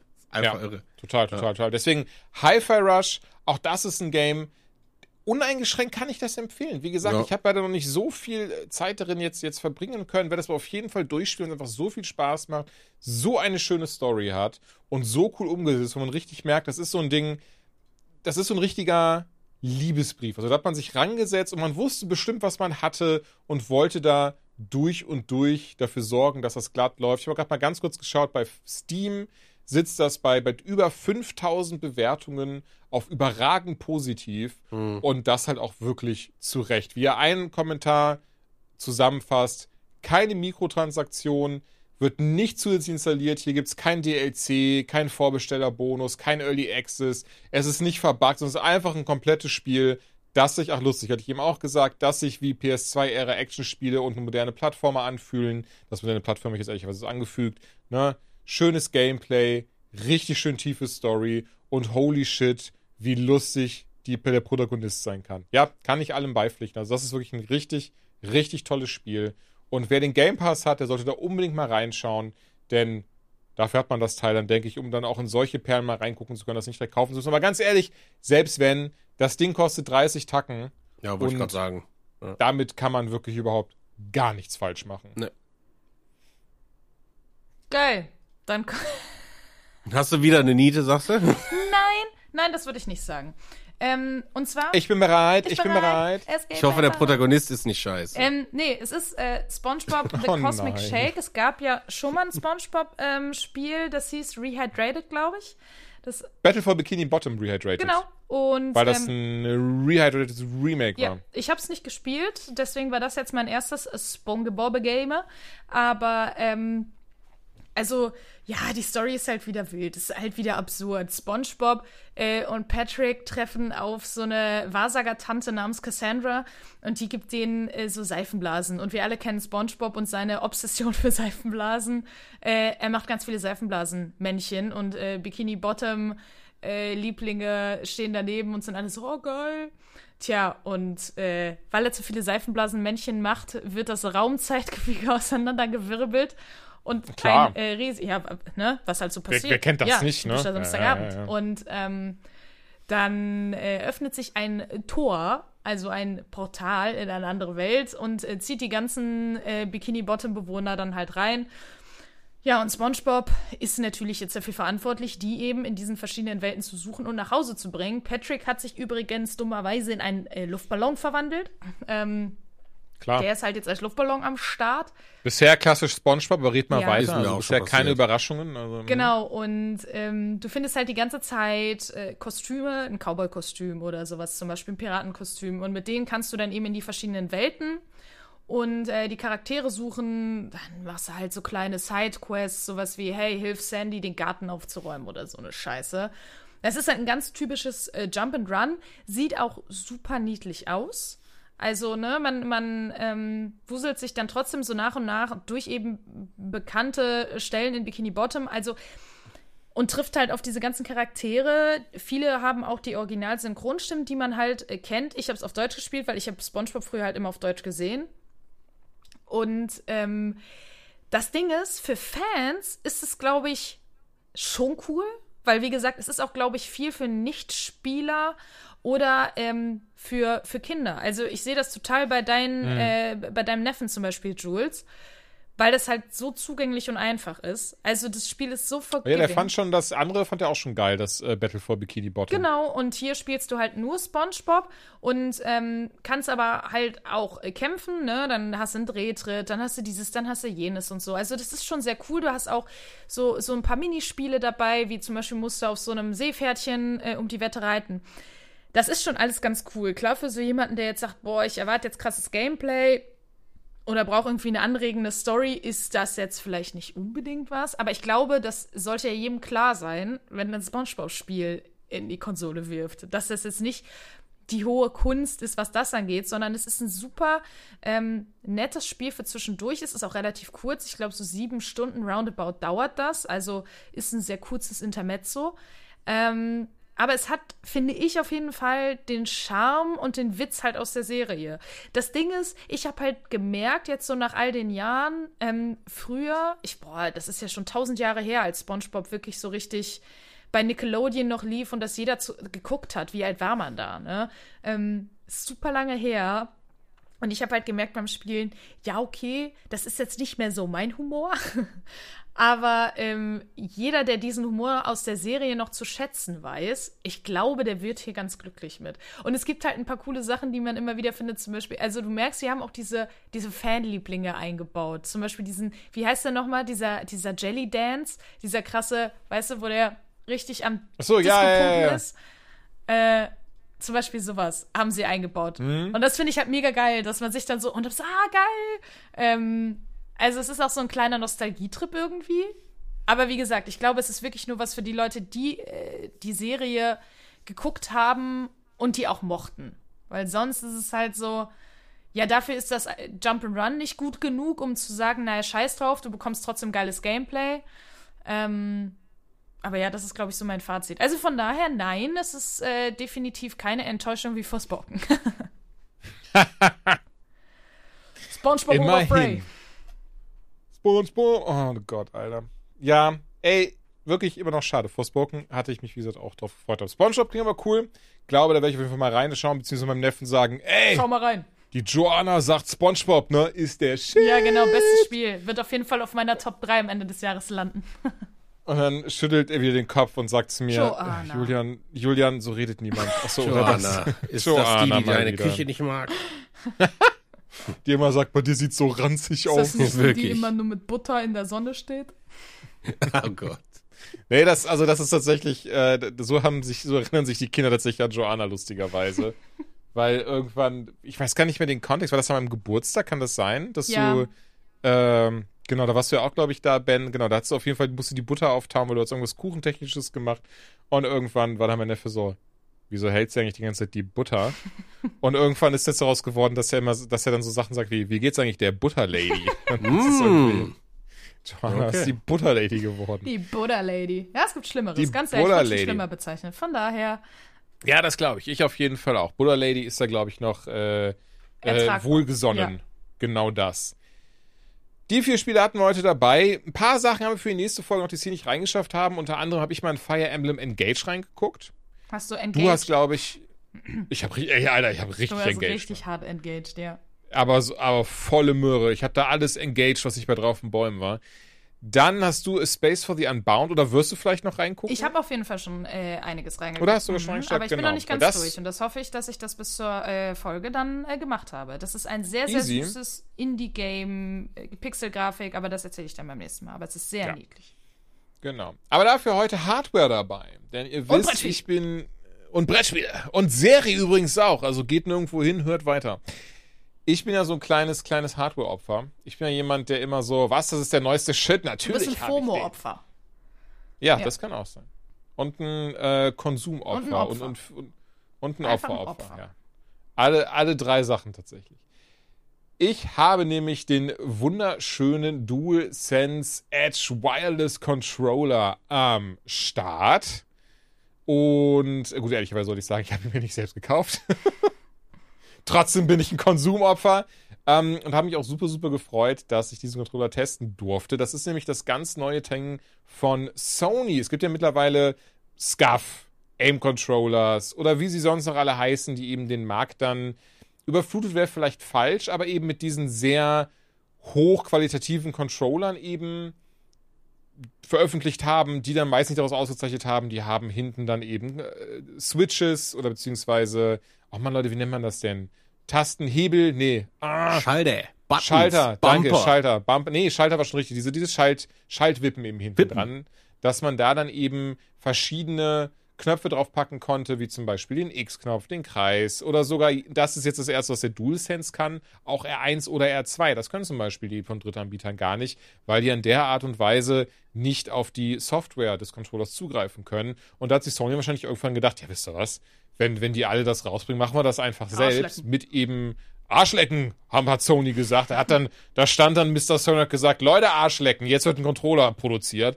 Und daraus ist eben dieser DualSense Edge Wireless Controller geworden. Und ehrlicherweise, als ich ihn ausgepackt habe, war mein erster Gedanke, okay, man merkt, der ist schwerer ein Ticken, nicht viel, ne, aber der ist ein bisschen schwerer, der ist ein bisschen wertiger, der sieht ein klein bisschen anders aus, man kann da die Kappe unten, diese Rundkappe kann man austauschen.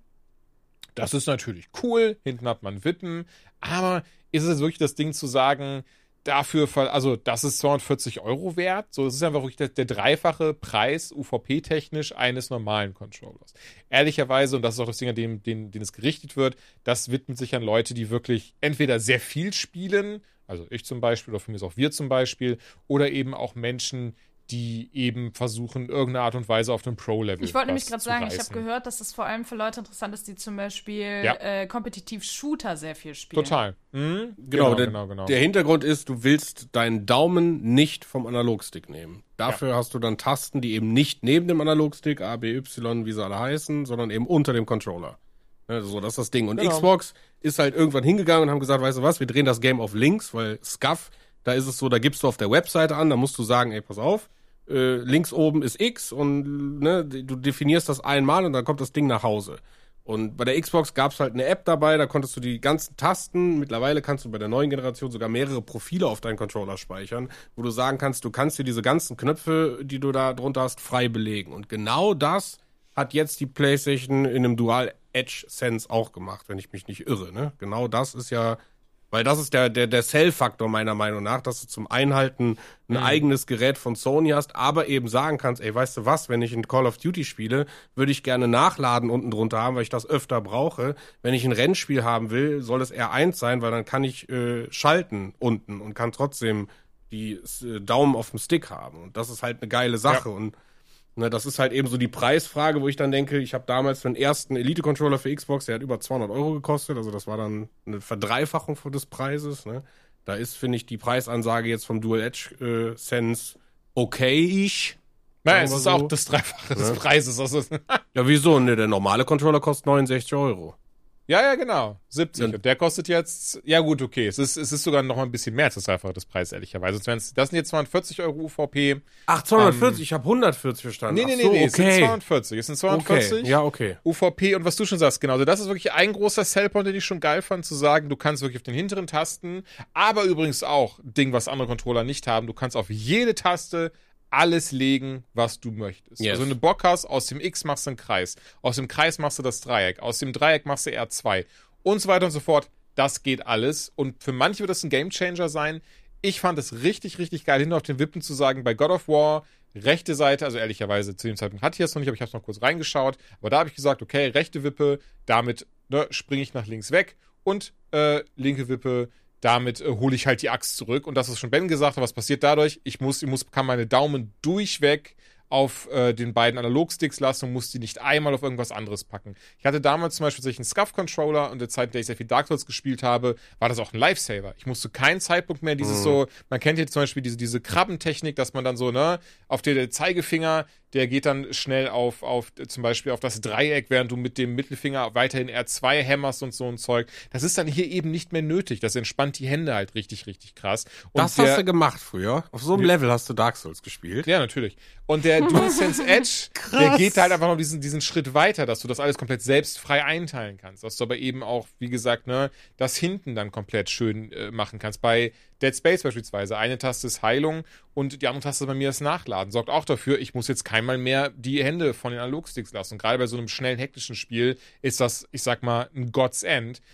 Hier kommt hinzu, du hast hinten natürlich auch dann wunderschön die so ein bisschen gummiartig mattiert, dass immer die Hände richtig drauf sind, dass der Touchscreen ist, das Touchpad, das ist ein bisschen größer, fühlt sich auch um einiges wertiger an. Aber jetzt, und das ist das, was ich im Vorfeld übrigens auch nicht wusste und für mich persönlich tatsächlich ein ganz krasser Gamechanger ist, als jemand, der zum Beispiel am PC, wenn er ein Spiel spielt, ich bin so ein Einstellungsfuzzi. Ich muss erstmal genau schauen, wie ist jetzt die Maussensibilität, auf welche Taste liegt was und bla bla bla bla bla. Keine Ahnung. War schon immer so, ist immer so und da fühle ich mich immer am wohlsten mit, weil ich immer das Gefühl habe, okay, egal ob ich jetzt ein Apex spiele oder ein Call of Duty Warzone oder von mir aus ein Rocket League, wie auch immer, es fühlt sich immer gleich von der Steuerung her an, weil ich wirklich das bis ins kleinste Detail für mich so einstelle. Bei der PlayStation, bei einer Xbox, bei einer Switch war das halt oder ist das in der Form nie möglich gewesen, weil du einfach dieser Grad der Anpassbarkeit nicht hattest. Auch nicht mit dem Elite-Controller, auch nicht mit dem SCUF-Controller. Der DualSense Edge, der geht aber wirklich eine ganze Spur weiter. Und da kann ich wirklich jetzt einstellen, bei den Analogsticks auch sagen, wo ist die Dead Zone? Ja, und genau. wie sollen die rangehen? Sollen die präzise sein? Soll der dynamisch sein? Soll der linear sein? Soll der Standard sein? Also wie immer. Und das habe ich dann auch bei Dead Space, da gibt es ein Spiel, das ist so quasi, ich nenne es einfach mal Basketball. Ich glaube, das wird da irgendwie Gravity Ball genannt. Da hat man 4 Körbe vor sich und muss immer wieder so einen übergroßen Basketball da reinschießen. Mit der Zeit wird es immer schneller und immer weniger. Und da konnte ich das perfekt testen mit der Dead Zone und perfekt mit den Sachen, den verschiedenen Einstellungen, dass ich am Ende, weil ich hatte die ganze Zeit auf präzise gehabt und dachte, okay, das ist schon super für einen Shooter, aber dann auf dynamisch gestellt und dann dort eben auch die Dead Zone ein bisschen angepasst des Controllers, dass der halt dann viel schneller anschlägt, wenn ich rechts oder links drücke, also beim Gucken oder beim Gehen.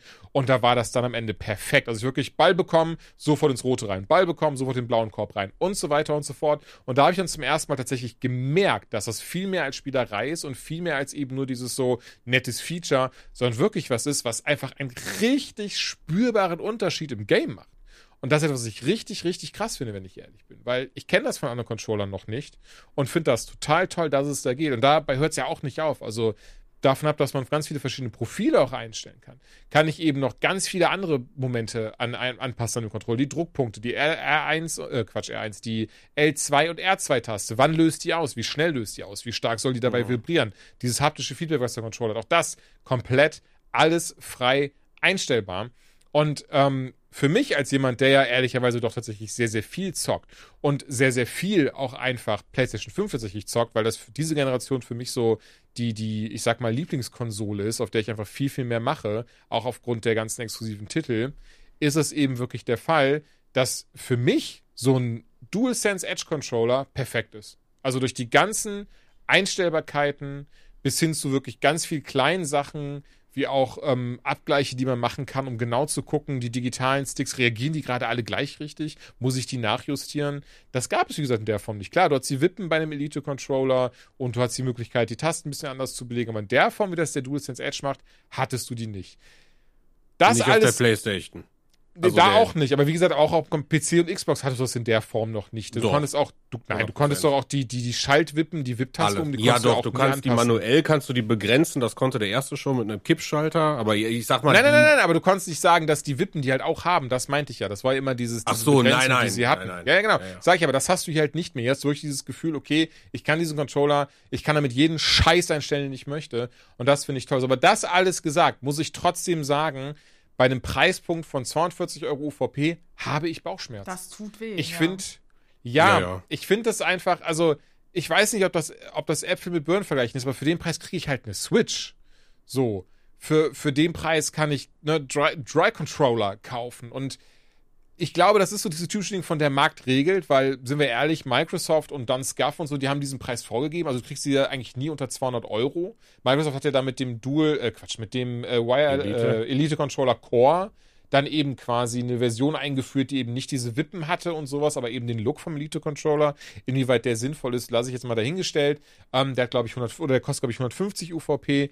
Ja, aber das ist das ganz große Ding, wo ich mir auch denke, das ist ja so eine krasse Hürde eigentlich, was so schade ist, weil ja so viele Menschen dadurch dann nicht in den Genuss dessen kommen. Klar, again, die Vermarktung, die ist an Pro-Spieler, die ist an Leute, die sowieso ganz viel spielen und denen, so doof das klingt, das quasi egal ist und nicht im Sinne von, die zwingend das Geld haben, aber die sagen, ey, ich spiele eh so viel, das ist mir egal, so, ich brauche das Ding jetzt. Das raff ich schon, so, das ist so, auch wenn man sich die Videos dazu anschaut, da wird wirklich nur Warzone, Apex, Rocket League und was weiß ich gezeigt, so. An diese Leute richtet sich das eben am Ende des Tages und ich bin mir sicher, Otto-Normalspieler, eben Menschen, nicht wie wir hier, sondern die halt wirklich hauptsächlich so, oh, ich will jetzt ein FIFA spielen, ich will jetzt ein Call of Duty spielen oder ein Gran Turismo, wie auch immer, die interessiert das auch ein Scheißdreck. Aber... Ja, das glaube ich auch. Ja, das ist schon ein nerdiges Produkt für Leute. Ja, total. Das ist, so, und ich glaube, halt deswegen wird es sich auch verkaufen. Das ist einfach das Ding. Tatsächlich, das Ding ist überall ausverkauft. Ja. Das ist insane, das ist ey. halt, Also das ist tatsächlich überall ausverkauft und so wie ich das jetzt verstanden habe, ich hatte mal schnell geschaut, weil ich möchte nichts Falsches sagen, deswegen mit Vorbehalt, aber wie ich das jetzt verstanden habe, ist jetzt auch erstmal wieder ausverkauft bis Ende Februar. ja, also, 22. Februar. Okay, so, okay, hast du anscheinend auch gelesen, sehr gut. Und ja, weil einfach das unfassbar beliebt, und das ist auch einfach so, diese Controller gehen weg wie warme Semmel, nicht nur von Sony, auch Scuff, Aim-Controllers, wie sie alle heißen, die verkaufen davon unfassbar viele, weil einfach ganz, ganz viele Leute da ganz heiß drauf sind. Was ich, wie gesagt, verstehen kann. Ich finde persönlich trotzdem diesen Preispunkt krass. Ohne diesen Preispunkt, ehrlicherweise, also ich kann da auch nicht einschätzen, wie viel ich das verkaufen würde. Ich habe da kein Gefühl für, was das wirklich in der Produktion kostet. Aber ich glaube, würde das in Anführungszeichen die Hälfte kosten, würde ich den uneingeschränkt empfehlen, würde ich sagen, ey, jeder, der viel spielt, braucht so einen Controller. Bei dem Preispunkt würde ich sagen, jeder, der absurd viel spielt und wirklich quasi täglich die Konsole benutzt, easy, dann sollte das, dann ist das auf jeden Fall ein Ding, was man sich holt.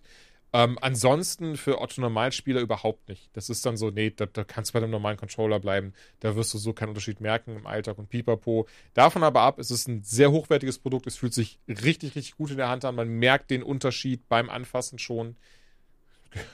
So, ne? Entsprechend würde ich daher schon, ich empfehle das Ding, aber trotzdem im Hinblick auf der Preis, der ist schon leider, Heiß. hat sich gewaschen. Ja, der ist heiß. Ja, das tut mir leid. Aber trotzdem, ich merke gerade, ich glaube, das nächste, was wir jetzt reden, das Brettspiel Twilight Imperium, ich glaube, das hat auch einen gesalzenen Preis, oder? Oh ja. Ich muss mal kurz überlegen.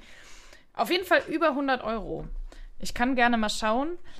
Das ist ein riesiges Ding und ich wollte das schon ganz, ganz, ganz, ganz lange spielen. Und es steht ganz lange auf meinem Regal. Und das Ding ist, das ist so eins der Brettspiele, was als so eins der besten Brettspiele der Welt gilt. So, das ist immer, wenn es Top-Listen gibt, ist immer drauf. Twilight Imperium, ein riesiges Ding. Und jetzt haben wir es eben in dieser Boardgame-Woche endlich geschafft, das auf den Tisch zu bekommen, weil da musst du musst es wollen. Weil A, brauchst du Ich würde sagen, so 3 bis 5 Leute sollten es schon sein. Irgendwo dazwischen. Wir waren 4, das war eine sehr schöne Anzahl, ist wohl aber auch mit am anstrengendsten. Spielmechaniken geht zu tief rein. Aber genau, da verändert sich das Spielerlebnis zumindest auch noch mal ein bisschen, je nachdem, mit wie vielen Personen man es spielt. Und eigentlich ist es relativ simpel erstmal vom Grundgedanken her. Jeder, also das ist so ein Science-Fiction-Spiel, jeder spielt eine eigene Rasse. Also eine eigene Alien-Rasse, die irgendwie eine eigene Agenda verfolgt und so weiter und so fort, mit einer kleinen eigenen Hintergrundgeschichte. Ich war so komische kleine Viecher. Weiß ich nicht. Das sah so richtig nach, so wie die Menschen sich einfach Aliens vorstellen, aus ungefähr. Und die haben aber eigene Fähigkeiten. Und im Endeffekt ist es einfach nur, es gibt Planeten in der Galaxie und man möchte möglichst viele davon einnehmen und Siegpunkte sammeln und am Ende gewinnen. So einfach ist das Spielprinzip erstmal. Und dann wird es natürlich, so wie das immer ist, immer komplizierter.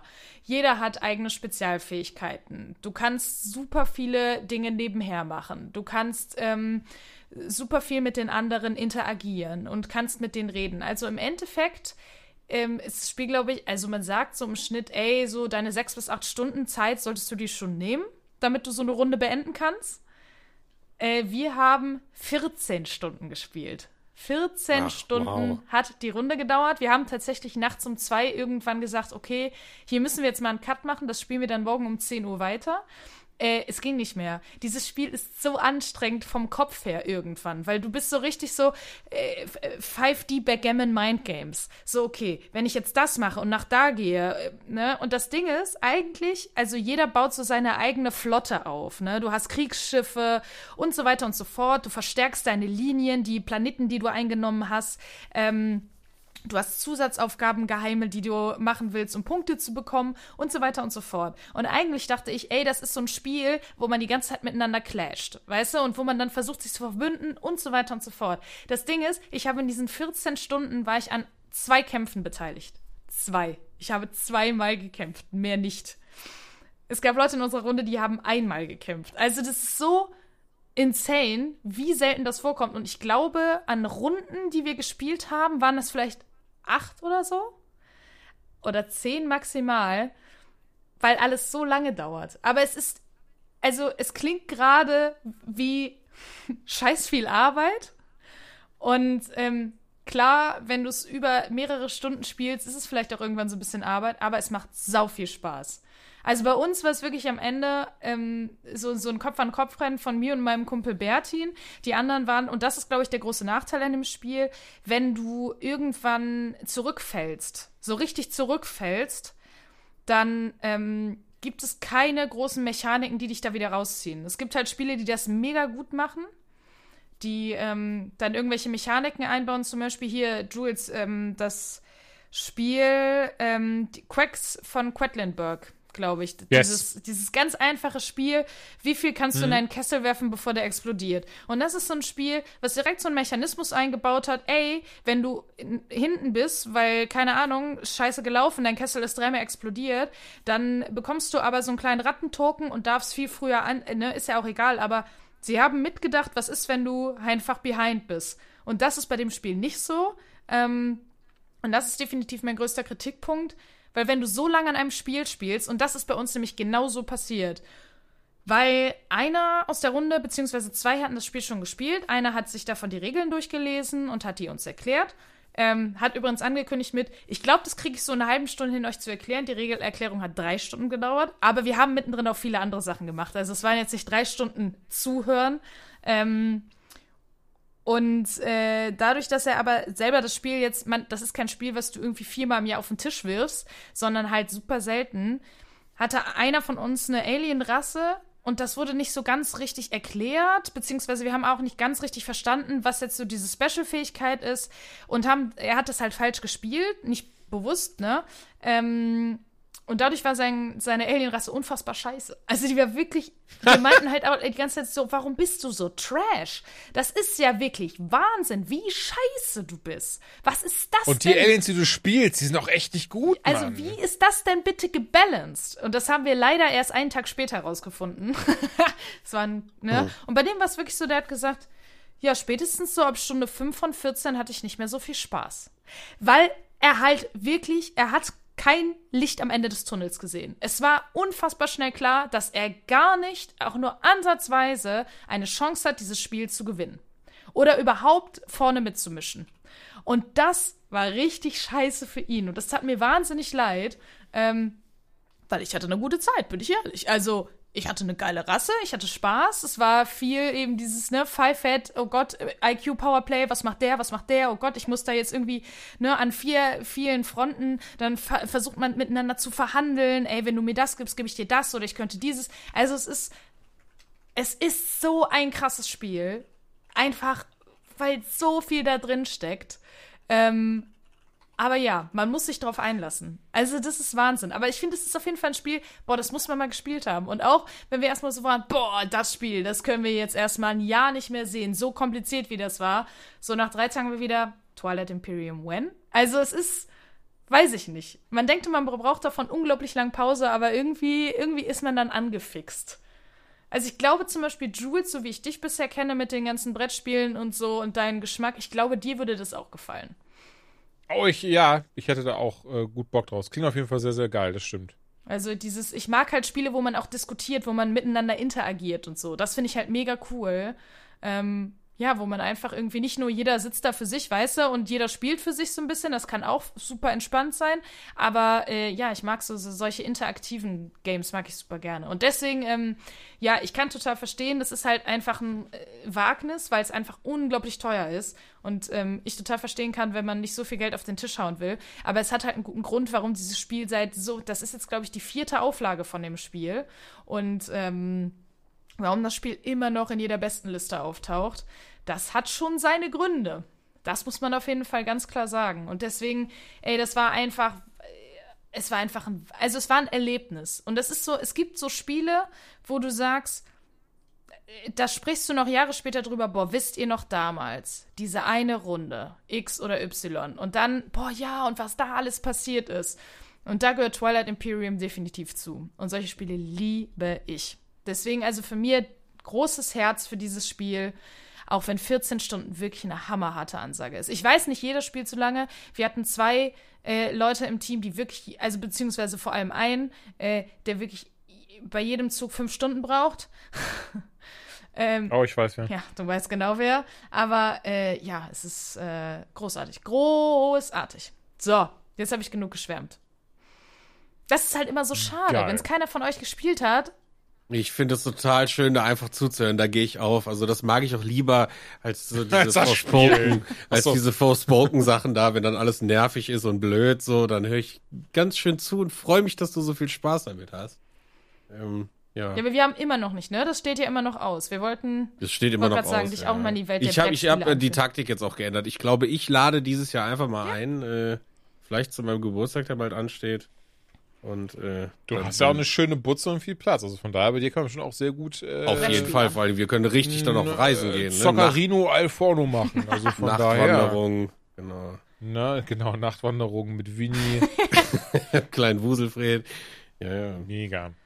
Ich habe auch ein Brettspiel gespielt und ehrlicherweise, da haben wir ja schon drüber gesprochen, und zwar in unserer Brettspiel-Spezialfolge im Oktober kam die, glaube ich, raus, kurz nach der Spielemesse, denn du hast das Ding ja auch schon gezockt gehabt mit deinem Brettspielkreis. Star Wars The Clone Wars, und da habt ihr dann, würde ich behaupten, so auch von dir die ganze Review drin. Ich wollte es auch nochmal erwähnt haben, da ich jetzt auch das Glück hatte, das spielen zu dürfen. Das war auch, soweit ich weiß, jetzt lange Zeit erstmal vergriffen. Ist ein etwas kostengünstiges Brettspiel, die UVP von, ich glaube, 51,99, wenn ich das hier richtig sehe.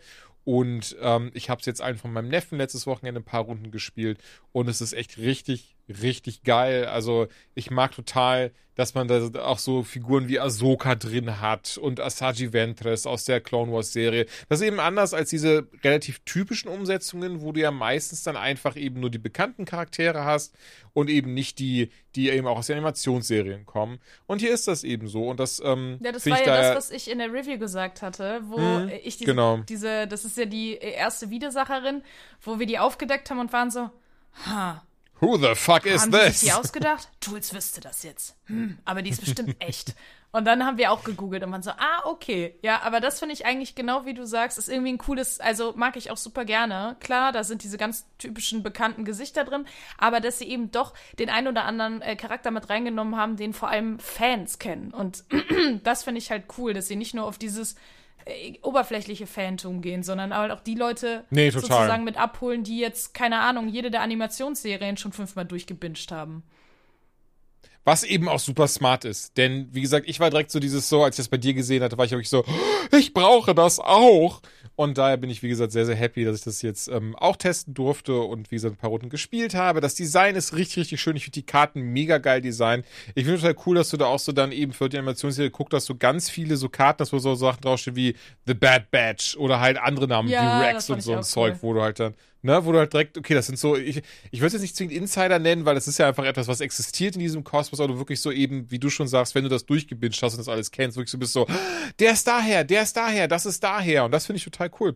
Und deswegen von mir auch wirklich eine uneingeschränkte Empfehlung, weil es macht sehr, sehr viel Spaß. Man kann es, glaube ich, sogar bis zu 5 Leute spielen, wenn man Bock hat. Man kann es sogar solo zocken, was ja auch sehr, sehr cool ist. Und ich weiß, ich bin da immer so ein bisschen so die Nase ein bisschen weiter oben, weil eigentlich zocke ich ja Videospiele eigentlich auch immer sehr viel allein, aber ich bin immer so bei Brettspielen immer so, irgendwie habe ich so ein trauriges Bild im Kopf, wenn dann jemand am Tisch sitzt und zum Brettspiel so, okay, Obi-Wan, du gehst jetzt dahin. Pass auf, aber da kann ich noch kurz sagen, ich habe es noch nicht gespielt und ich habe es mir selber gekauft, also es ist jetzt, ich habe es nicht bekommen, aber ich bin sehr gespannt und zwar habe ich mir jetzt die Tage, das war so ein typischer, ich stehe im Brettspielladen meines Vertrauens und bin so, das sieht irgendwie cool aus, ach komm, ich nehm's mit.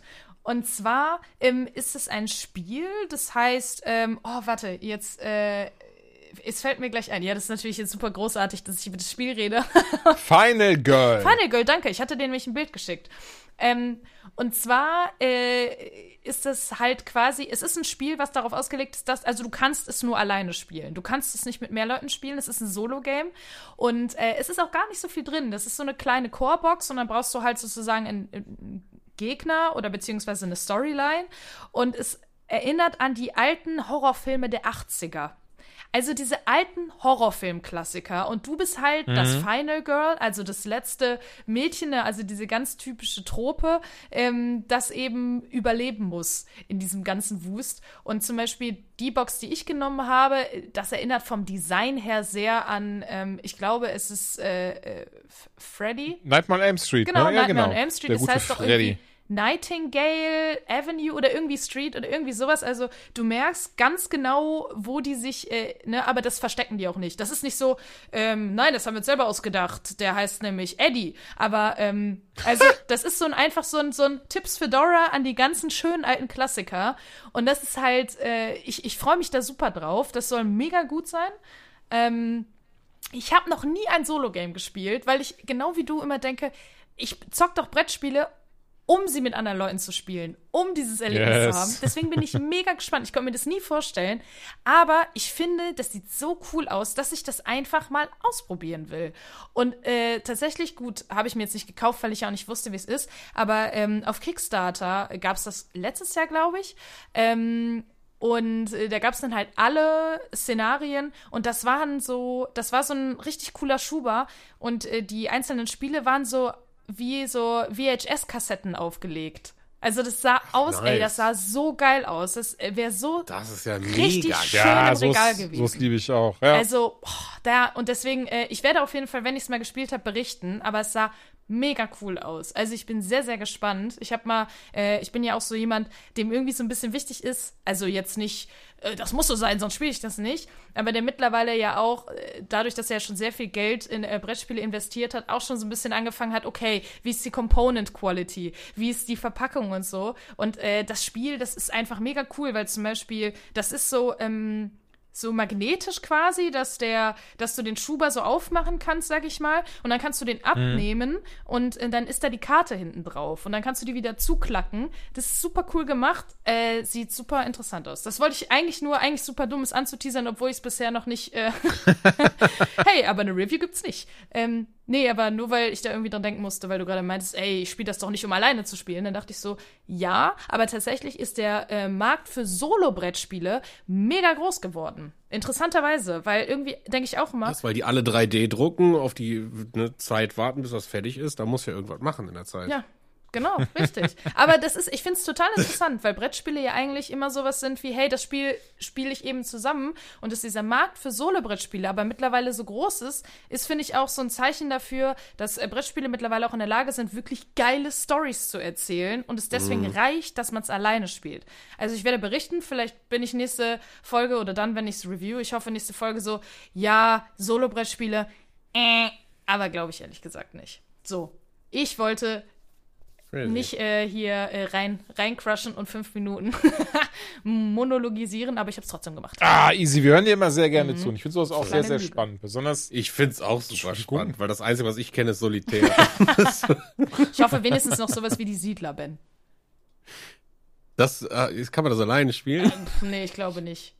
Ja. Aber Solitär ist ja auch kein Brettspiel. Nein, aber ein Spiel, was man alleine spielt, darum ging's. Es ging doch jetzt um Spiele, die man alleine spielt. Ich spiele gerne Schach alleine. An dieser Stelle würde ich sagen, diejenigen unter euch, die Last of Us-Serie noch nicht gesehen haben, die schalten jetzt besser ab. Es gibt natürlich Menschen, so machen es immer in der Anytime, die sagen, ist mir scheißegal, ich höre das trotzdem. Macht das. Ich würde es nicht empfehlen. Und wer an dieser Stelle jetzt schon abschaltet, dem wünschen wir auf bald. Danke fürs Zuhören. Und für alle anderen gibt's jetzt, ich glaube, wir müssen das jetzt nicht krass im Detail besprechen, außer ihr habt Bock darauf, will ich jetzt nicht mal davon abhalten, aber mal so ein bisschen, würde ich sagen, so weil ich hätte viel mehr Bock, wenn das Ding durch ist, da eine Special-Folge zu machen. Auf jeden Fall, da bin ich dabei. Und da können wir da nämlich richtig schön gerne tief eintauchen, den Deep Dive machen. Aber hier zumindest mal schon mal von den ersten 3 Folgen, genau, den C reinstrecken, mal so ein bisschen unser Feeling sagen von Folge 1 bis 3, wie sich das entwickelt hat und wie sich das auch so für uns ein bisschen anfühlt, sag ich mal. Also ich glaube, ich kann für alle vorwegnehmen zu sagen, wir sind alle ziemlich enttäuscht und Resident Evil, die Serie war besser. So, tschüss. Auf jeden Fall. Ach so, ja, oh Gott. Also ich will noch echt verstehen, ich weiß, Folge 3, was war das denn? Also das war nicht das ist nicht mein Last of Us. Das ist nicht mein Last of Us. Auf einmal ist der schwul? Hallo? Wo kommt das denn her? Das ist tatsächlich, jetzt mal ganz kurz davon ab, ist jetzt doof out of the context, aber trotzdem, das ist eines der Kommentare, die ich dann gelesen habe von so Vollidioten auf Reddit und Co. Und du bist so, Alter, dann haben wir ein anderes Spiel gespielt wahrscheinlich so. Also wie krass das implied ist im Spiel. Das Ding ist, ich fand's auch super, super lustig. Ich habe da auch länger mit meinem Redakteur auf der Arbeit drüber gesprochen. Der hat witzigerweise die Serie sogar vor mir gesehen. Zumindest diese 3. Folge.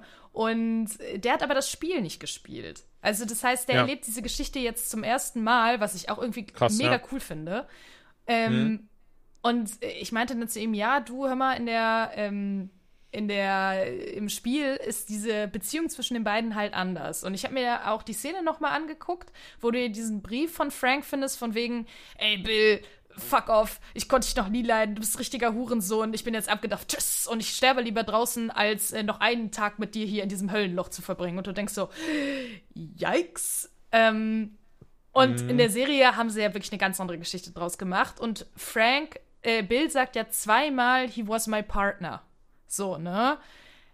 Und ich glaube, wenn du richtig, richtig dumm oder dumm, okay, ich nehme es zurück, dumm ist gemein. Wenn du richtig super naiv bist und B, vielleicht einfach wirklich sehr in deiner eigenen Bubble hängst und deswegen da gar keinen Gedanken dran verschwendest, denkst du, ja, die waren, also das hat auch jemand drunter geschrieben, ich dachte halt, die wären sehr, sehr gute Freunde gewesen. Und ich dachte mir so, ja, sie waren sehr gute Freunde.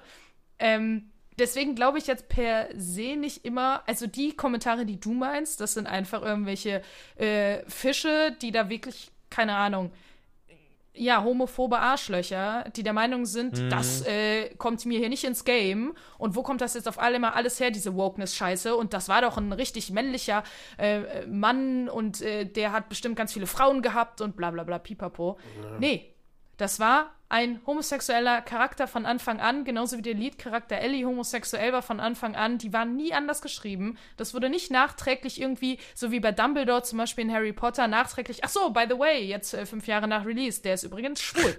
He be gay. Der ist auf keinen Zug aufgesprungen worden, keine Woke-Bubble sollte damit befriedigt werden. Nee, das war einfach ein homosexuell geschriebener Charakter und ich finde es super schön, dass sie das jetzt in der 3. Folge umgeschrieben haben.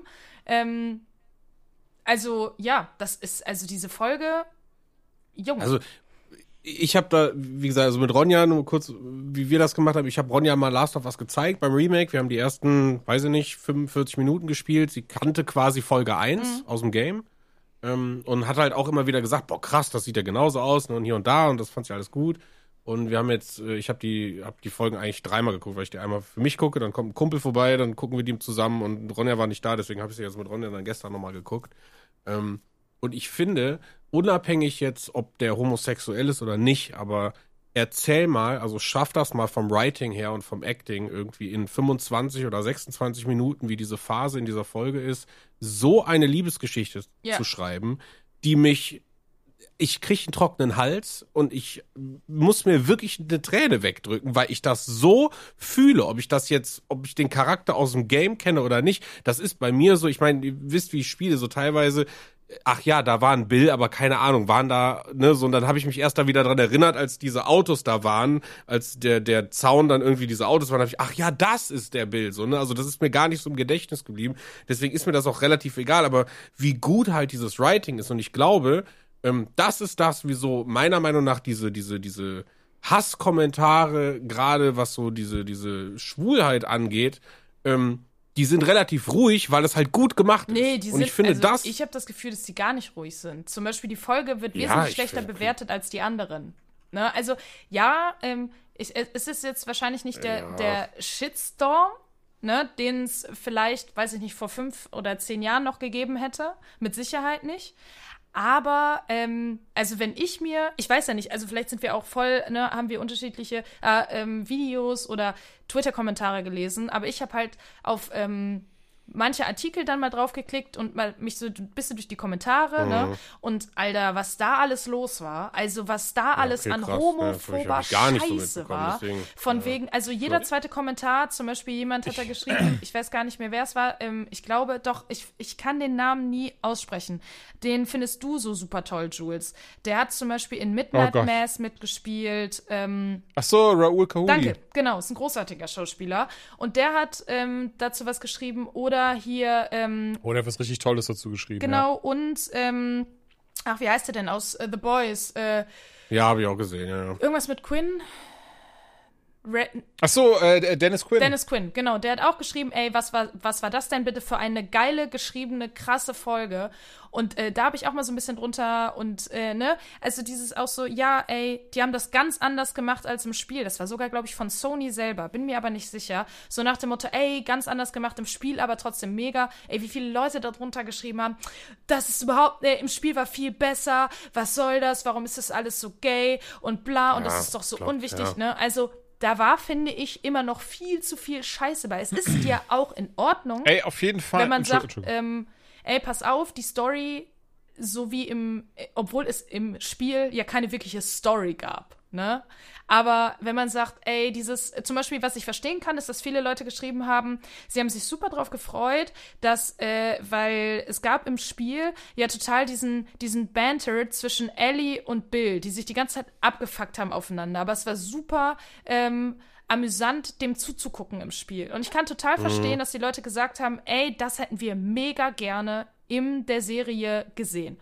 Ey, easy. Da bin ich voll fein mit. Ja, das ist eine berechtigte Kritik. Genau. So. Das ist ja auch ein Wunsch, den man vielleicht hat, weil man das Spiel kennt oder das irgendwie, ja, weiß weil ich das nicht, halt auch hätte sehr cool gemacht werden können, so, ne? Aber die Leute, die dann einfach nur aus Homophobie sagen, ey, was ist das denn für eine Scheiße, sorry, aber das ne? Und das, was du gesagt hast, Ben, finde ich halt auch so, eigentlich so super, nämlich eben es ist eigentlich am Ende des Tages scheißegal, ob der homosexuell, heterosexuell, was auch immer ist, es ist eine richtig schön geschriebene Liebesgeschichte. Also nicht im Sinne von, es ist scheißegal, nämlich es ist für die Community unfassbar wichtig, dass alte oder ältere, ne? Alt ist immer sehr schwierig, ältere Männer gezeigt werden, die eine gesunde Liebesbeziehung haben, die nicht mit irgendwelchen Traumata, krass mit Homophobie, den einzigen Menschen, denen die beiden begegnen, da wird kein Wort darüber verloren, dass das ein homosexuelles Paar ist.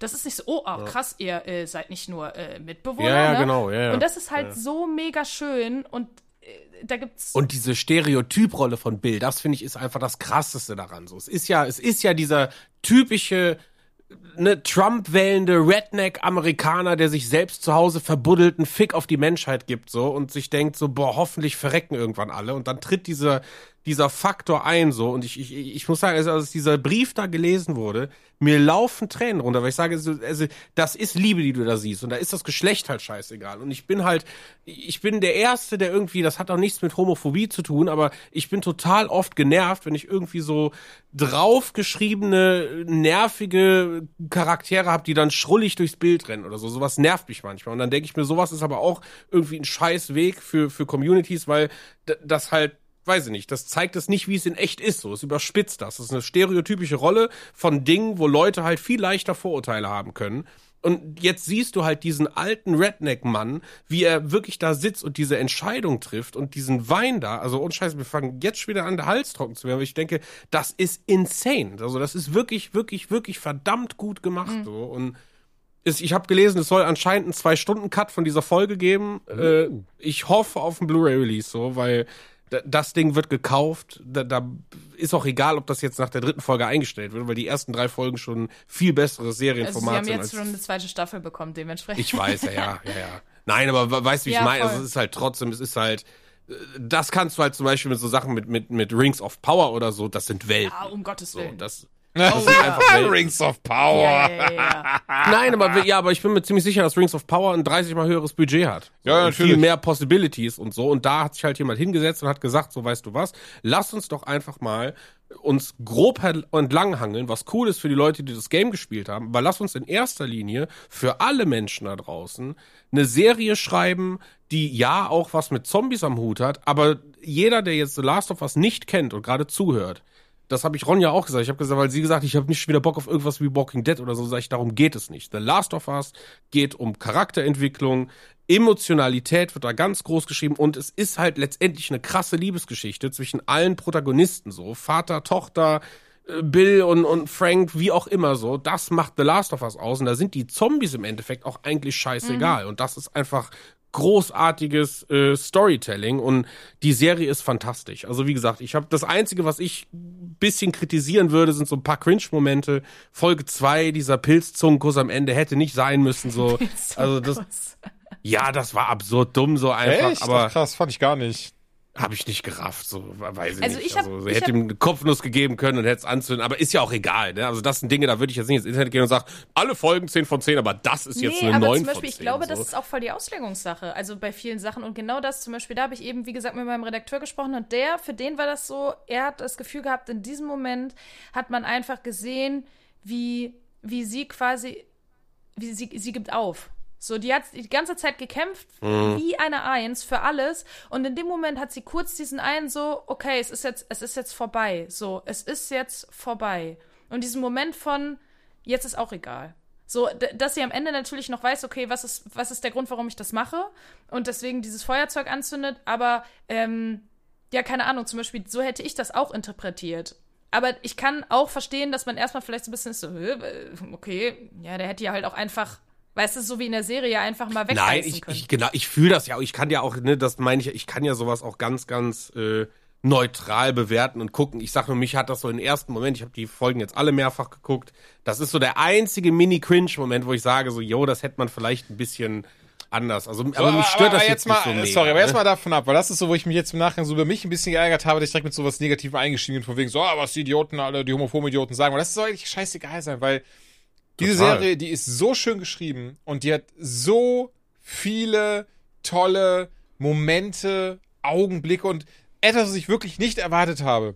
Und deswegen, ich habe ja irgendwann das auch kurz erwähnt gehabt, der eine Honk, der war so, ja, hab ich das Spiel gespielt, aber sollte ich die Serie gucken.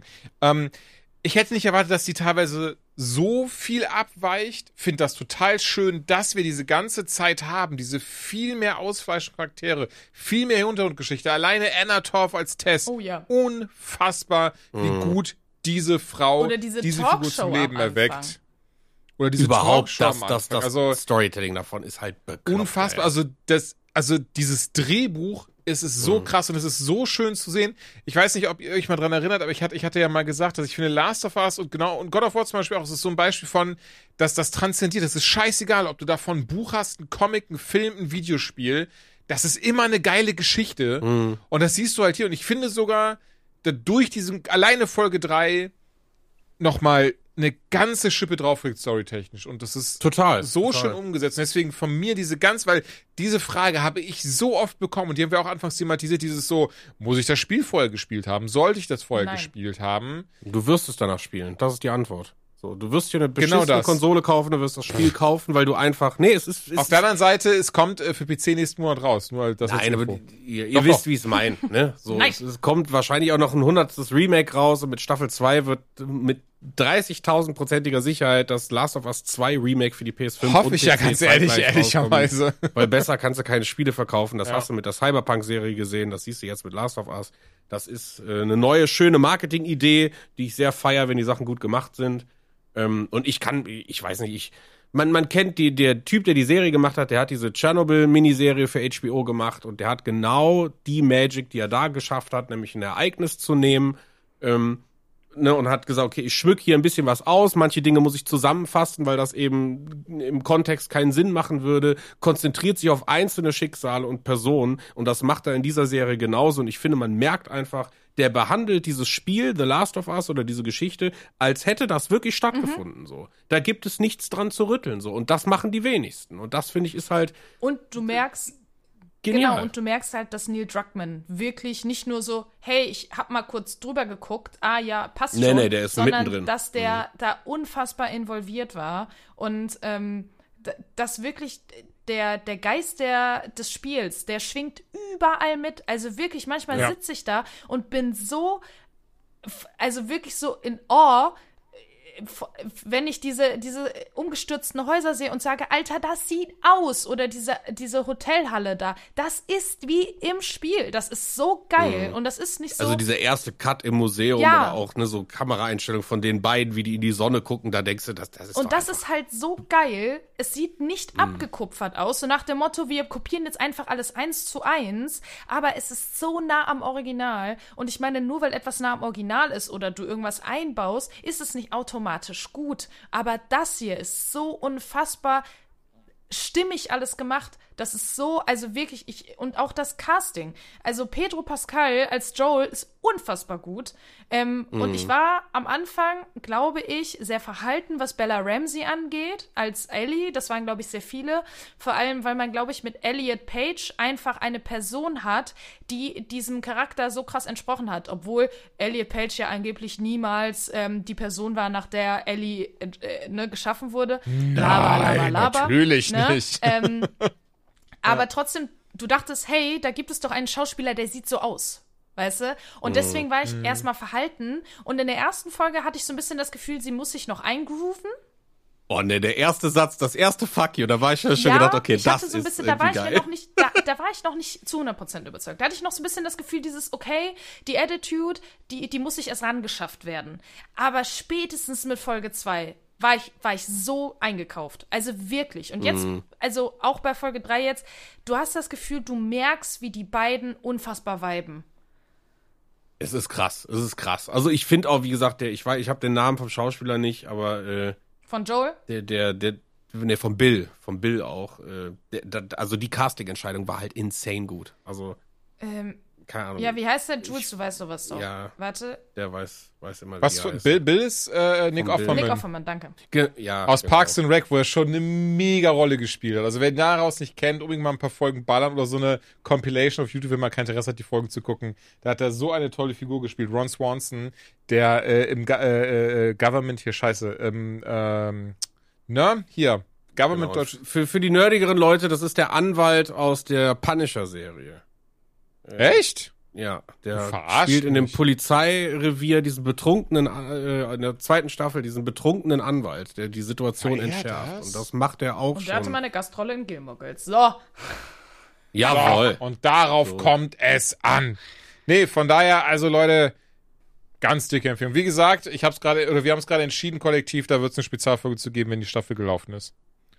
Da habe ich sehr, Da haben sehr wir jetzt viel schon eine Bock halbe drauf. Stunde drüber gesprochen. Genau das. Das wird super. Ich freue mich, ey. Es ist wirklich Wahnsinn. Also, Na gut, ihr Lieben. 2,5 Stunden haben wir jetzt auch schon. Ich denke, Das reicht. das reicht jetzt aber auch. Ich danke euch fürs Dabeisein, fürs Zuhören, fürs Mitmachen. Ich danke euch beiden. Es hat wie immer sehr, sehr viel Spaß und Freude gemacht. Und entsprechend würde ich sagen, bis zum nächsten Mal. Auf Wiederhören. ja. Tschüssi.